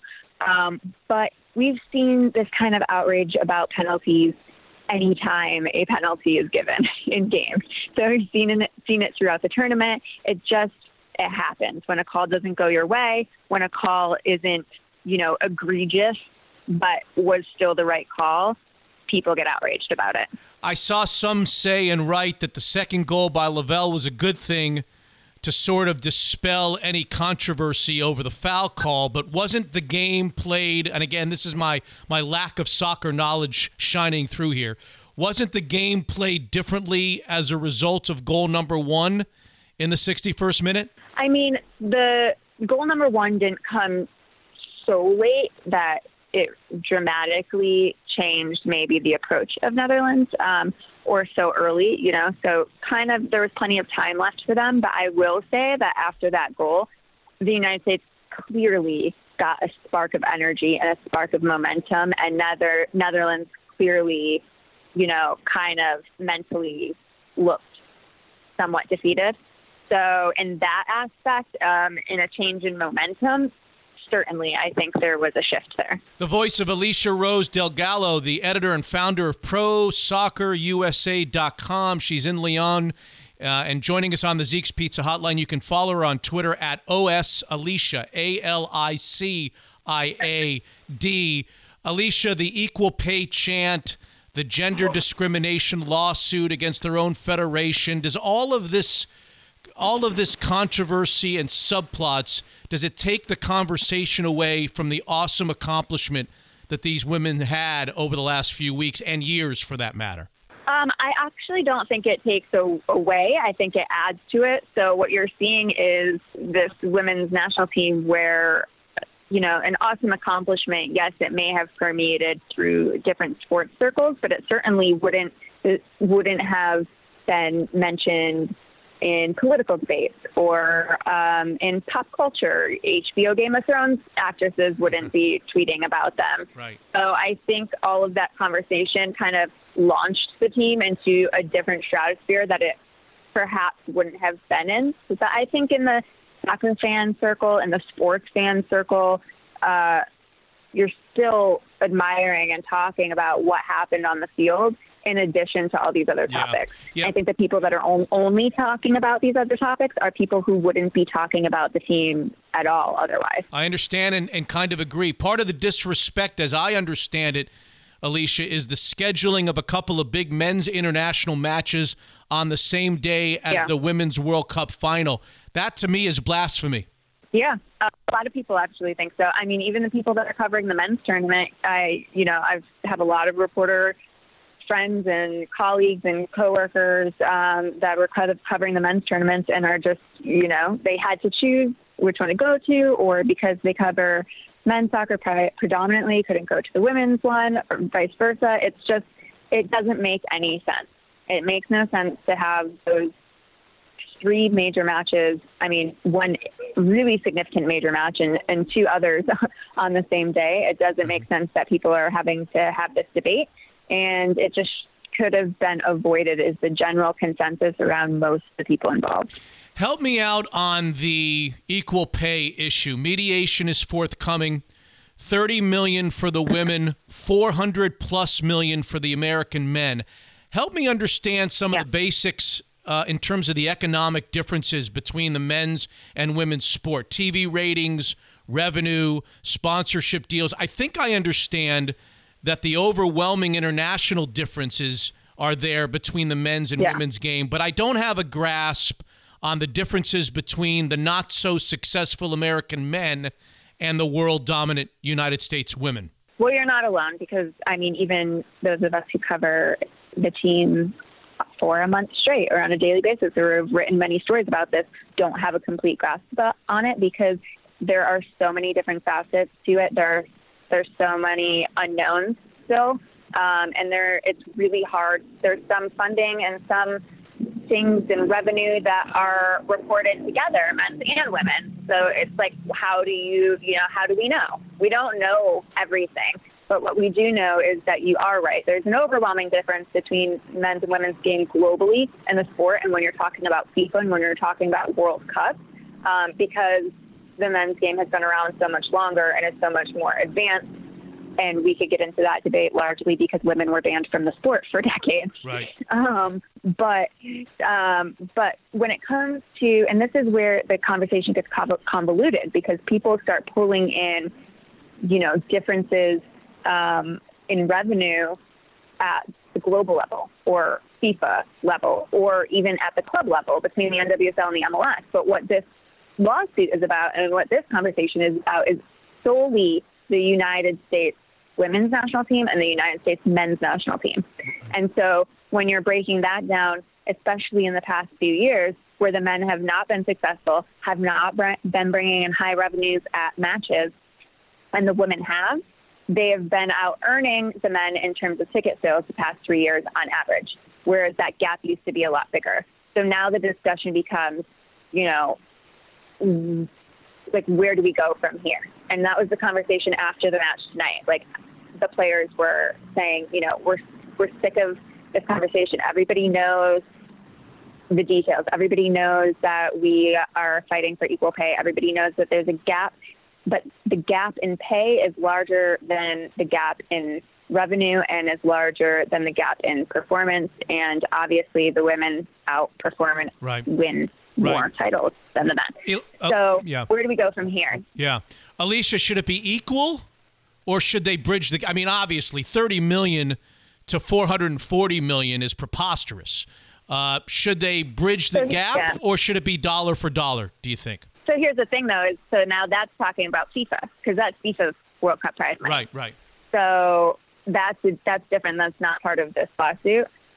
They did announce, the FIFA president did announce that he is going to propose that the prize money for the women double for the next tournament. However, the men's money is going up as well. So the gap actually grows, which is the big issue here. Yeah. Why is the gap shrinking in other places, but the prize money is growing?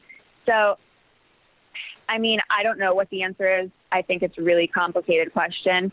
I do know that it probably is. I mean, it definitely is way too far apart where it should be. And it just needs to get better overall. So what now, Alicia, as you leave us? What now? Ticker tape parades in New York, I understand it. Will they be invited to the White House in the wake of the controversy? And I can't imagine that some of the players would go and some not when this team strikes me as one of the most tight-knit teams I've ever seen, men or women. And then the second question before you leave me is, how will this team look different 4 years from now when they're going for the three-peat? Yeah, so to the first point, and it's going to be interesting to see because technically Donald Trump did invite them in that tweet where he tagged Megan Rapinoe. He said, "You're invited now. I'm now inviting you, win or lose." So whether an official invite comes following up on his tweet, U.S. Coach Jill Ellis said tonight, she doesn't think it will. And a lot of the players echoed that sentiment too. And, we know where Rapinoe stands. We know where Alex Morgan stands. We know where Ali Krieger stands, that they wouldn't go. And it is hard to imagine that some would go and some wouldn't because, like you said, and you're 100% right, as this team is really tight-knit group. But that will be interesting to watch moving forward. And then what was the second part of your question? 4 years from now, when they go for the three-peat, how will the team look different? Will be many of the same players because a lot of them are very young. Will some move on and become experts and broadcasters? Or, how different will the team look the next go-around, in 2023? 23, yeah. I think it's going to look a lot different because they had the oldest team in the tournament this year. So likely no Carly Lloyd, possibly no Megan Rapinoe. Alex Morgan will be 34, so it'll see what, she's at her peak right now. Probably will be fine in 4 years, but barring any injuries. And you're going to see these players that were just kind of showing glimpses of what they can do. Chief among them, Rose Lavelle, who won a bronze ball award today for her performance in the tournament. Players like her are going to be the next wave. And those players, most of them are top quality midfielders. So you might see a shift in where now the team is known for its strikers and its attack. And those are, everybody's afraid of Alex Morgan, Tobin Heath, Megan Rapinoe, Kristen Press, where this next wave coming up looks like strong midfielders. So there could be a little bit of a shift in identity as well. Alicia Rose Del Gallo, the editor and founder of ProSoccerUSA.com. If you want to read some really good coverage and you're like me, kind of a novice, I heavily recommend you check out her website at ProSoccerUSA.com. Also follow her on Twitter at OSAlicia, ALICIAD. Terrific stuff. Great job the last few weeks, and I really appreciate you joining us on Mitch Unfiltered. Travel safe home, Alicia. Thank you so much for having me. There she is, Alicia Rose Del Gallo, the editor and founder of ProSoccerUSA.com, joining us on episode 47 from France. If you're ever looking for a spot to have great pizza, a nice selection of craft beer, a comfortable place to watch sports, Zeke's Pizza all over the Puget Sound area. There's nothing quite like a nice summer's evening with a cherry bomb or a Puget Pounder and an ice-cold craft beer at one of the ubiquitous Zeke's Pizza locations, and you would be supporting a very important partner of Mitch Unfiltered that has made, in part, this podcast experience possible. If you're home and not in the mood to go out, Zeke'sPizza.com is a very easy option. No third-party delivery service. Zeke's Pizza representatives arrive right at your door. By the way, congratulations in order to the 10U Redmond Sammamish Little League All-Stars who celebrated a District 9 title at Zeke's Pizza and are on the way to the Washington State Little League Tournament. If you're ever looking for a good spot to take your youth baseball team after a big game with lots of tables and a staff that bends over backwards to make that lunch or dinner just right for the team and the parents, Zeke's Pizza is the place for you because Zeke's Pizza is homegrown in the Northwest. Unfiltered.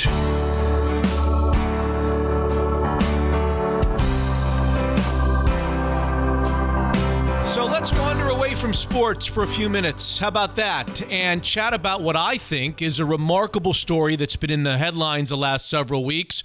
Joining us on the Zeke's Pizza hotline is Samara Freemark, a senior producer and reporter for the Into the Dark podcast. Now, this is a critically acclaimed investigative show that spends full seasons on one case and one topic. In season 2, Samara was dedicated to the Curtis Flowers story, which has to be one of the most fascinating stories of murder, our criminal justice system, Supreme Court rulings that's come along in years and years. Share with us a synopsis of the story, if you wouldn't mind. Sure, and I should say it's the In the Dark podcast from APM Reports. Yep.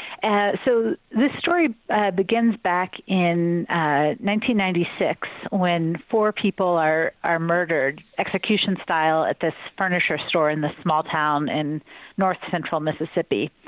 It happens in broad daylight, but no one sees the crime. There are no witnesses, and there's very little evidence in the case. Several months later, police arrest a man named Curtis Flowers. He's a young black guy who worked at the store for just a couple of days earlier that summer, a couple weeks before the murders. And he is arrested and he's brought to trial in 1997, and he's convicted by an almost all-white jury, and he is sentenced to death. But that's really just the start of things for Curtis Flowers, because over the next decades, he actually ends up being tried 6 times for those same murders because his convictions keep getting overturned on appeal. He wins a new trial. He's tried again by the same white prosecutor, and this just keeps happening. He had a couple of hung juries where the jury couldn't agree on a verdict. And so over the past 2 decades, this has continued to happen. He keeps getting retried over and over, and his last conviction was in 2010. That was number 6. And that's the conviction that was just reversed by the U.S. Supreme Court last month. And you guys have, again, spent how long in Mississippi putting these podcasts together? Oh, man. So we've been working on this case at this point. It'll be about 2 years. Wow. From the time, more than 2 years from the first time, from Wow. when we first began working on this story. We were some combination of members of our team. We have a 5-member team, and some combination of us was living in Mississippi for about a year back in 2018. And then we produced the original podcast, which was 11 episodes that aired about a year ago. And then when it was announced that the Supreme Court was going to hear the case last fall, we decided to sort of reopen the season and follow the case's progression through the U.S. Supreme Court and report on what happened with that. And we also continued reporting on other things. We actually just put out an episode a couple days ago with some new findings in the case. Yes, we're going to talk about that. And we're also going to talk about the role that the Into the Dark podcast has seemingly played in all this. I think it's incredibly interesting. So Curtis Flowers on death row, 4 times guilty, 2 times hung juries. All 4 guilty verdicts were reversed on appeal. The United States Supreme Court ruled last week that there was racial bias on behalf of the prosecutors in picking the jury, overturned the guilty verdict, and yet this 49-year-old man remains in jail. Why, Samara? Yeah, I mean, this is one thing that was interesting to us about the story when we first started working on it, was this idea that, Curtis Flowers has been incarcerated either in jails or prisons since 1997, a lot of that time on death row. But for a lot of that time, he actually technically has not been a convicted man because his convictions have been overturned or there was a hung jury. Right. So he was not technically guilty according to the law, and yet he remains incarcerated because he is still technically under indictment from that original indictment back in 1997. It's just his conviction has been overturned, which gives the same prosecutor who's tried him the previous 6 times, it gives him the option to try Curtis Flowers again for a 7th time. And so this prosecutor has to make that decision. And in the meantime, Flowers remains in jail. He would be transferred, right, in the next few weeks from death row to a county jail. Did I read that correctly? Right. That's our understanding of what will happen in the coming weeks. So he's currently in Parchman Prison, which is this very notorious prison in Mississippi. He's on death row, but in the next couple of weeks he'll be transferred probably to a county jail and placed in what's called pretrial detention, where he'll just await whatever happens next. Which could, again, be another trial. Paint me a picture of this district attorney, Doug Evans. He's essentially been scolded by the United States Supreme Court. He's been scolded by the Mississippi State Supreme Court, who found all kinds of misconduct and discriminatory practices. Is there any chance that he won't go for a 7th time and just give up, or are his feet dug in a way that's too deep for him to let go at this time? I can't speak for him. We have done everything we could to get at that question with him and ask him, and he would not give us a hard and fast answer on what he planned to do with this case. I will say that the evidence in the case looks very different now after the work that Curtis's new lawyers have done, but also after the work that we've done on the podcast. We've looked at every piece of evidence in the case, and a lot of it really, once it was looked at closely, kind of fell apart. And so we saw multiple witnesses recanting to us. The star witness in the previous 4 trials was this jailhouse informant named Odell Hallman, who said that Curtis Flowers confessed to him. His testimony was the only piece of direct evidence against Flowers, and he told us that that testimony was a lie, that Curtis had never confessed to him. So Odell Hallman is not going to be a very good witness for the state, I think, going forward. And then, just recently we talked to probably the next most powerful witness, whose name was Clemmy Fleming.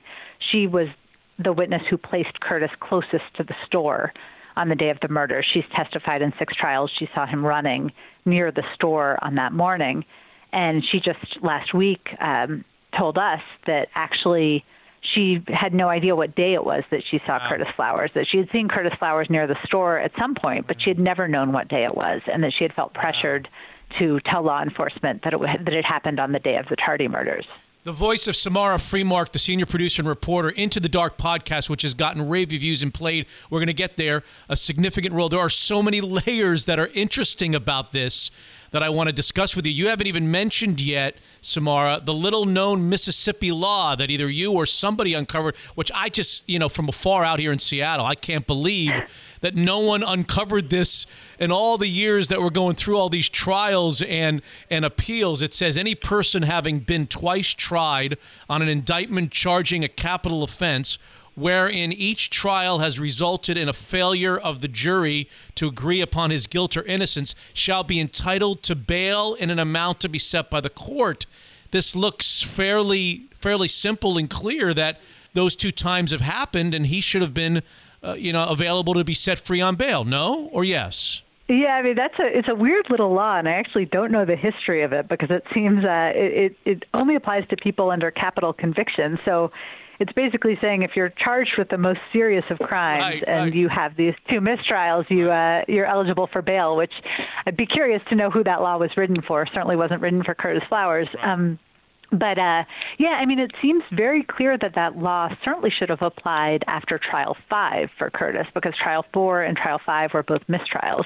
And so certainly that law seems like it should have applied back in 2010, 2009, when they were considering a Trial 6. Yeah. The question here, I think, is given that there has been yet another trial in between the mistrials, so Trials 4 and 5 were mistrials, Trial 6 was a conviction, does the law still apply? And we will see how a judge rules on that. That'll be up to the local judge to decide how he interprets that law. So I don't know much about the law and the process. The closest I've come is I am the son of an attorney.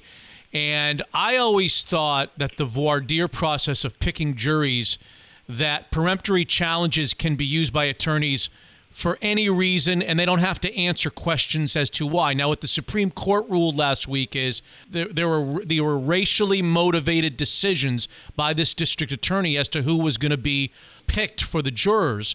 Since 1980, it's been unconstitutional, I read, to exclude potential jurors based on gender or race, and yet it feels like every day in courts throughout the country, defense attorneys use gender and race trying to construct juries in the manner that's most beneficial to their clients, and prosecutors do the same that gives them the greatest chance of conviction. So how do we differentiate between what seems to happen every day and what the Supreme Court ruled in this case? A lot of the appeals, including the most recent one, have been based on this question of what was going on in jury selection and whether, like you said, the prosecutor was discriminating against black potential jurors, which you're not allowed to do. That's unconstitutional. But the tricky thing, of course, is how can you tell? Like, how do you peer into the mind of a prosecutor and figure out, like, did he strike that potential juror for some valid reason or because that juror was black? And he doesn't have to, and he doesn't have to tell, right? The attorney doesn't have to tell. Well, he generally doesn't have to tell, but the way this works is in the courtroom. If the defense attorney, for example, sees that the prosecutor is striking black person after black person, he can issue a Batson challenge. He can say, basically, time out. I think he's struck 5 black people in a row. I think there's a clear pattern.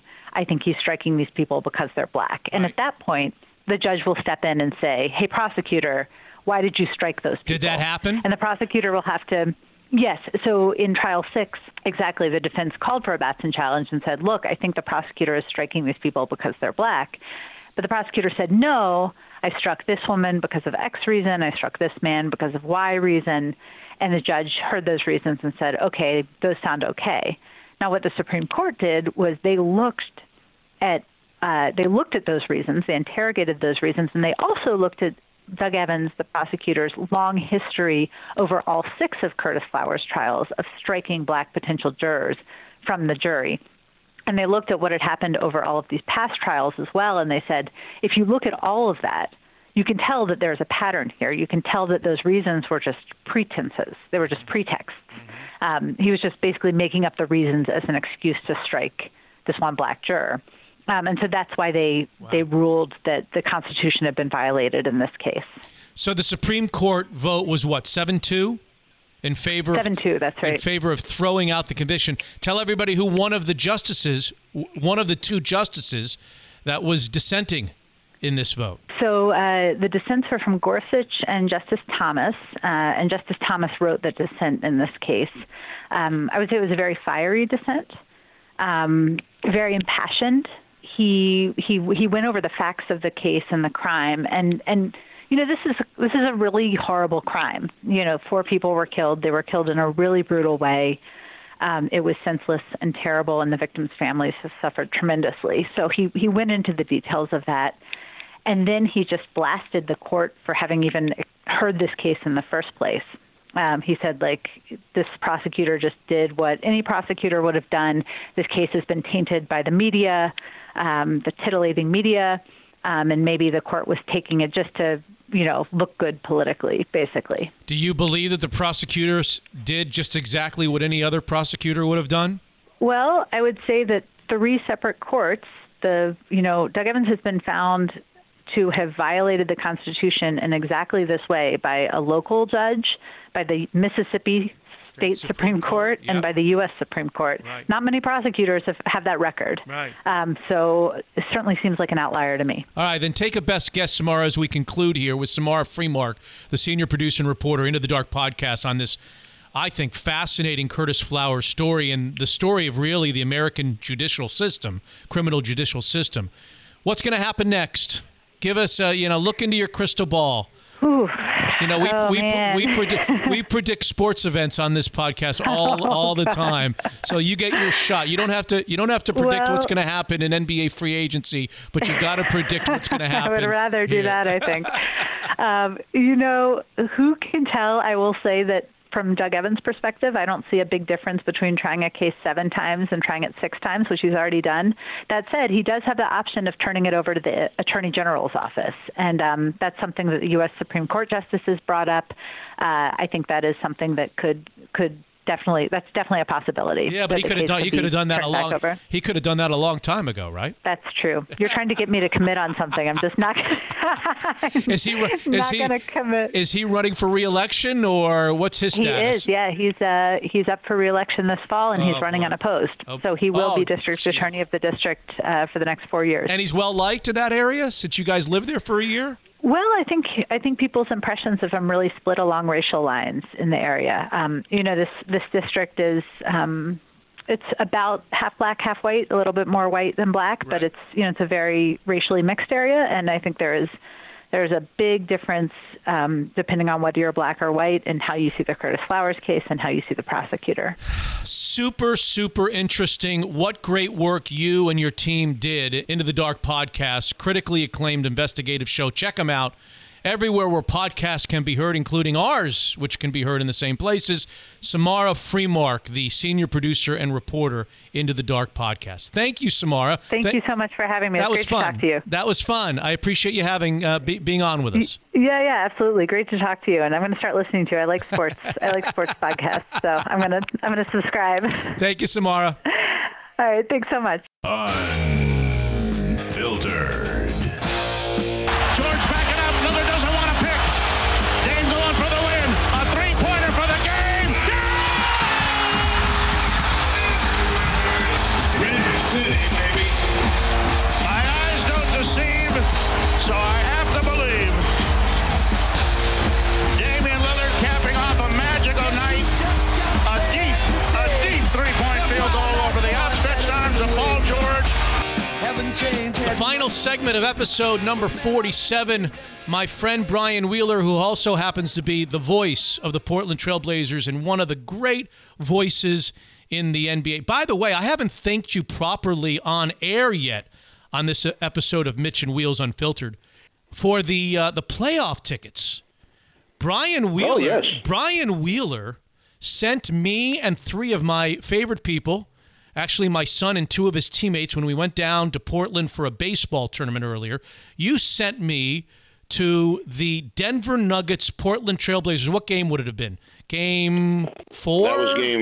That was game 3. Game 3. The game that seemed like it would never end. That's right. In fact, I just got back. It's great. It was 4. You sent me to a 4 overtime. I went to the 4 overtime thriller, and I said to you, I remember saying to you this in either a text or on the phone, How many people can say they were at the 6 or 7 overtime game between UConn and Syracuse in the Garden, and then many, many, many years later also in attendance for the Denver Nuggets Portland Trailblazers 4 overtime game in the NBA playoffs? How about that? Am I the only guy on the earth that was in both buildings, Wheels? There certainly be less people than you called to try to host the show before you got to me. I'm sure of that. Do we love our United States women?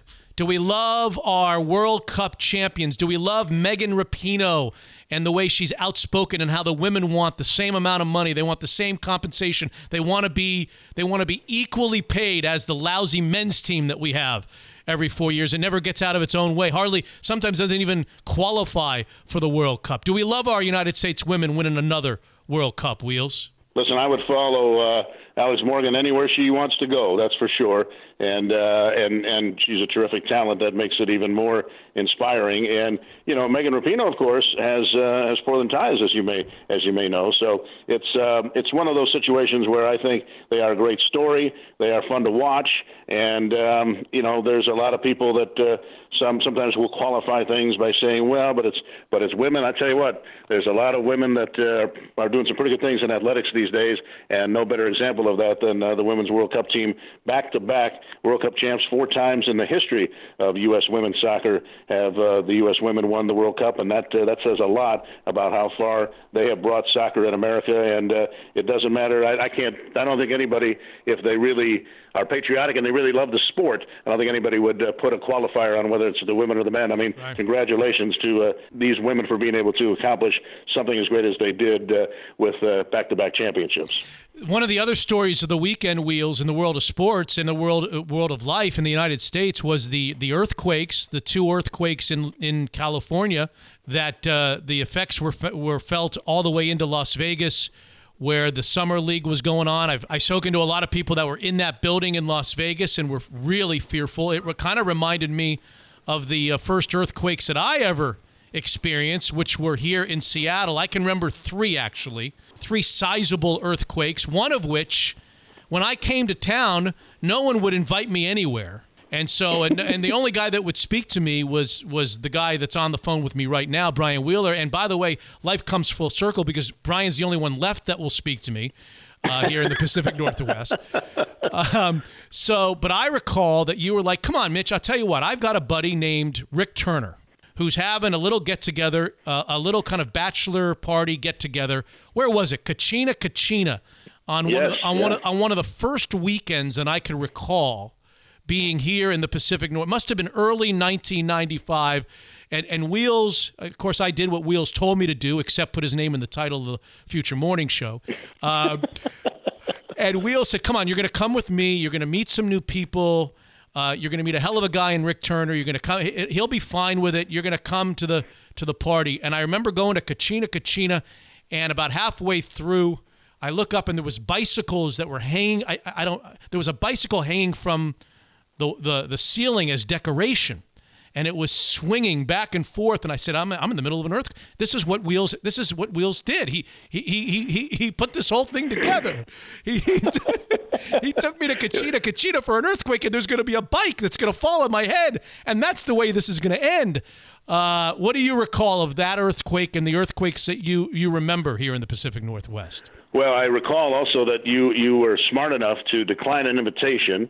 Rick, and I think I can say this because it's long past the point where any of us can get in trouble for this probably, but Rick, the great Kevin Calabro, and myself were headed out to, it was either my car or Rick's car, to partake in something that's legal in most cities these days today.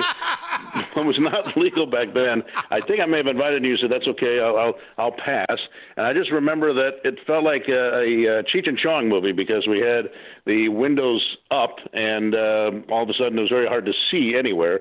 So between the effects of that and then the earthquake, I thought the world maybe was coming to an end as well. And I said, well, if I got to go, I guess, this is one way. I got friends around me. I've, kind of feeling happy about everything all of a sudden. And so maybe I didn't even realize the magnitude of what potentially was happening because, I was young enough to experience I'm old enough now, but I was young at the time to experience the very first bad earthquake that California ever had back in 1971. I was 9 years old at the time, and people thought that was maybe going to bring an end to California, but it was kind of the first of the many, many big ones over the years, but it's still recalled as maybe the biggest. I don't know if anything has surpassed that to this point in time. So I had experienced an earthquake before, but never in Seattle. So it was very odd to find that happening there. But I kind of knew, and I remember Jay Leno making a joke about the fact that, what do they tell you to do in an earthquake?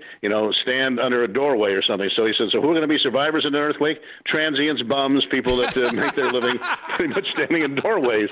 And so, and it did seem like an odd thing to give you advice about how to survive an earthquake. But so I'm not sure being in an open restaurant, that was the best place for any of us to be. But fortunately, I don't think there was any major damage done. But we all kind of found out that it wasn't just a good night of drinking that we were experiencing. It was a little bit of Mother Nature coming back to give us a scare that we would not normally get. I'm trying to remember now being invited. Are you sure you invited me out to the car and I declined? I think I did. Yes, I think I did. Yeah.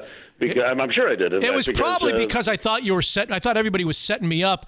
Everybody wanted me to hell out of Seattle. I mean, it's true. I came to Seattle, and those first few weeks or months, I thought, okay, there is no chance I'm going to last more than about I don't know, 16 weeks. I gave myself about 16 weeks. And I probably thought when you invited me out to the car, that this was just some sort of he's going to have a photographer laying in the weeds. He's going to jump out, take a picture of me, and get me in trouble. This is Wheels really, he's befriended me, but he really wants this show badly. He wants it back. It was unfairly kind of wrestled away from him. And let's just get this guy back to the East Coast some way, somehow, and then we can have Wheels. What was it called? What was the midday version? It wasn't Wheels After Work. What was it called? It was Wheels at Work, and then once I came back on the air while you had the midday show anchored, and I came back at night, then it was Wheels After Work. So it was kind of a versatile title. It could kind of be whatever it needed to be at the time. But yes, it was. And I should bring you. We actually have hats that got made when that show made an appearance here in Portland. I think I still have a few. So I'll bring you a hat next time. I'll take a hat. I see you. Yeah, take a hat because always a good hat. Especially as we get older, we need to cover up some gray and things like that. Yeah, so, I'll swap you a Mitch and Wheels Unfiltered. I got to apologize that our hats don't say Mitch and Wheels Unfiltered. That's okay. We can always add the and. In fact, probably looks better if it just is like an and Wheels. Looks like it's kind of shoved in there, like in the middle of everything. Like it wasn't supposed to be there. We just kind of crammed it in last minute. All right, a couple of last things before you have to name the show. You have to pick an athlete to name the show, and we'll finish that way. Two things. Do you have any Coco fever? Do you have any Coco Gauff fever? The 15-year-old. I grew up as a little boy playing tennis. I was a tennis player as a little kid. And not sure I knew that. As a little guy, I played tennis. A lot of tennis. I even played competitive tennis. And this Coco Gauff, 15 years old. 15 years old from Delray Beach, Florida, not far from where I come, is not only in Wimbledon, she's beating the likes of Venus Williams. I think she's won 3 matches. She's going to play on the Monday this week in the round of 16. Wheels, 15 years old. Have you followed? Well, what is the age? How do you? Is there an age limit that you have to get to be allowed to get into something as serious as Wimbledon? Or you just have to win enough tournaments, regardless of age, to qualify to be there. I don't know if I don't think there's an age requirement. I know that she went through a qualifying tournament because she wasn't ranked high enough in the world to get an invite to play in the main draw. I think she has played in the junior draw and won a lot of the junior draws, but she won a qualifying event just to get herself into a first-round match with her idol, Venus Williams, who she dispatches of in straight sets and now has made it to the second week in Wimbledon. I just think it's a story that needs to be celebrated. It's exciting. Her parents are excited. The family's excited. And just to watch I think the need for good American tennis players is obviously critical on the men's side. We've had a lot of American great players on the women's side, but just another in the long line of great American players, it seems, is 15-year-old Coco. And then this week marks, I know you're a baseball guy because you and I we experienced together the thrill of 1995 here in the Pacific Northwest. What does the All-Star Game and the Home Run Derby do, if anything, for you this week? Does it mean anything to you?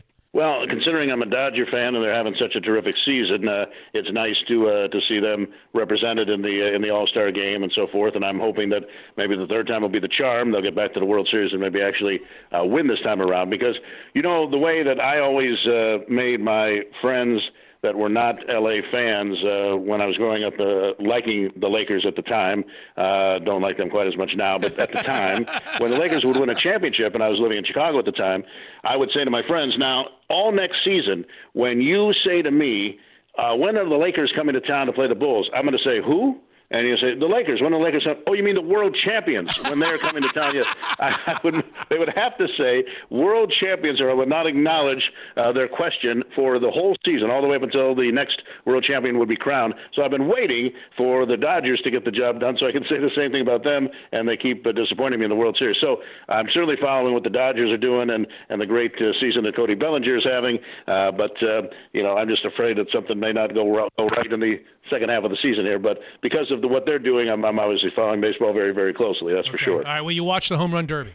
Yes, I will, because Jock Peterson of the Dodgers will be in it. His swing always seems to be going for a home run, so I'll watch it probably for that reason, because at least the Dodgers will have a representative. Okay. The Home Run Derby is kind of one of those things, and I went to the Home Run Derby for many, many years in a row. I kind of established a boys' trip with my sons, like the way I had with my dad. You remember the trip that I had with my dad? Yeah.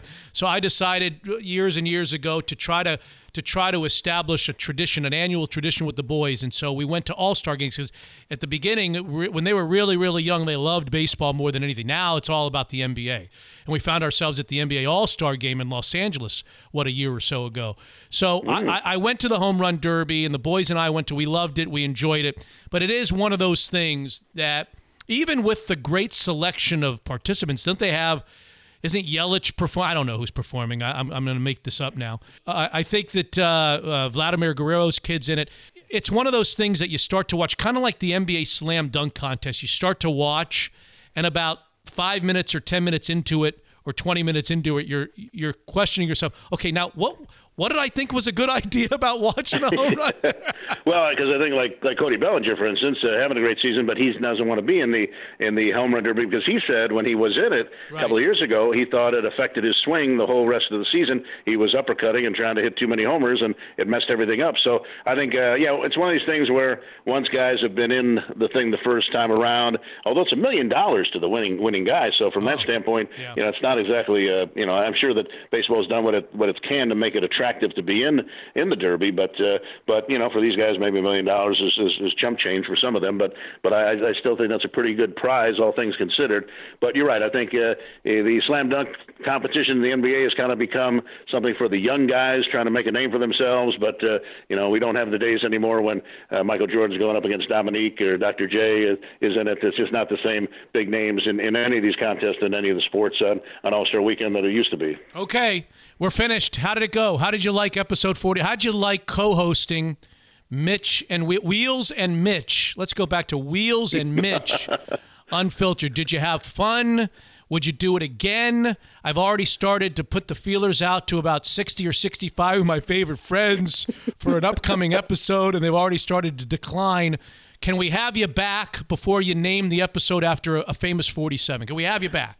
Well, absolutely, and I would never profess that it would ever be right to be Wheels and Mitch. I would not step in front of you. I just kind of wanted to maybe be a step or two behind you, so that I was in your shadow but still being seen. I think it's kind of the way that I envisioned it. But so yes, I mean absolutely, it felt like old times, felt like being back in the mid days again. And yes, anytime you need somebody, anytime the 75 or 80 folks that you check with ahead of me can't do it, holiday weekend maybe such as this, probably part of the problem. I'm only too happy to step in when needed.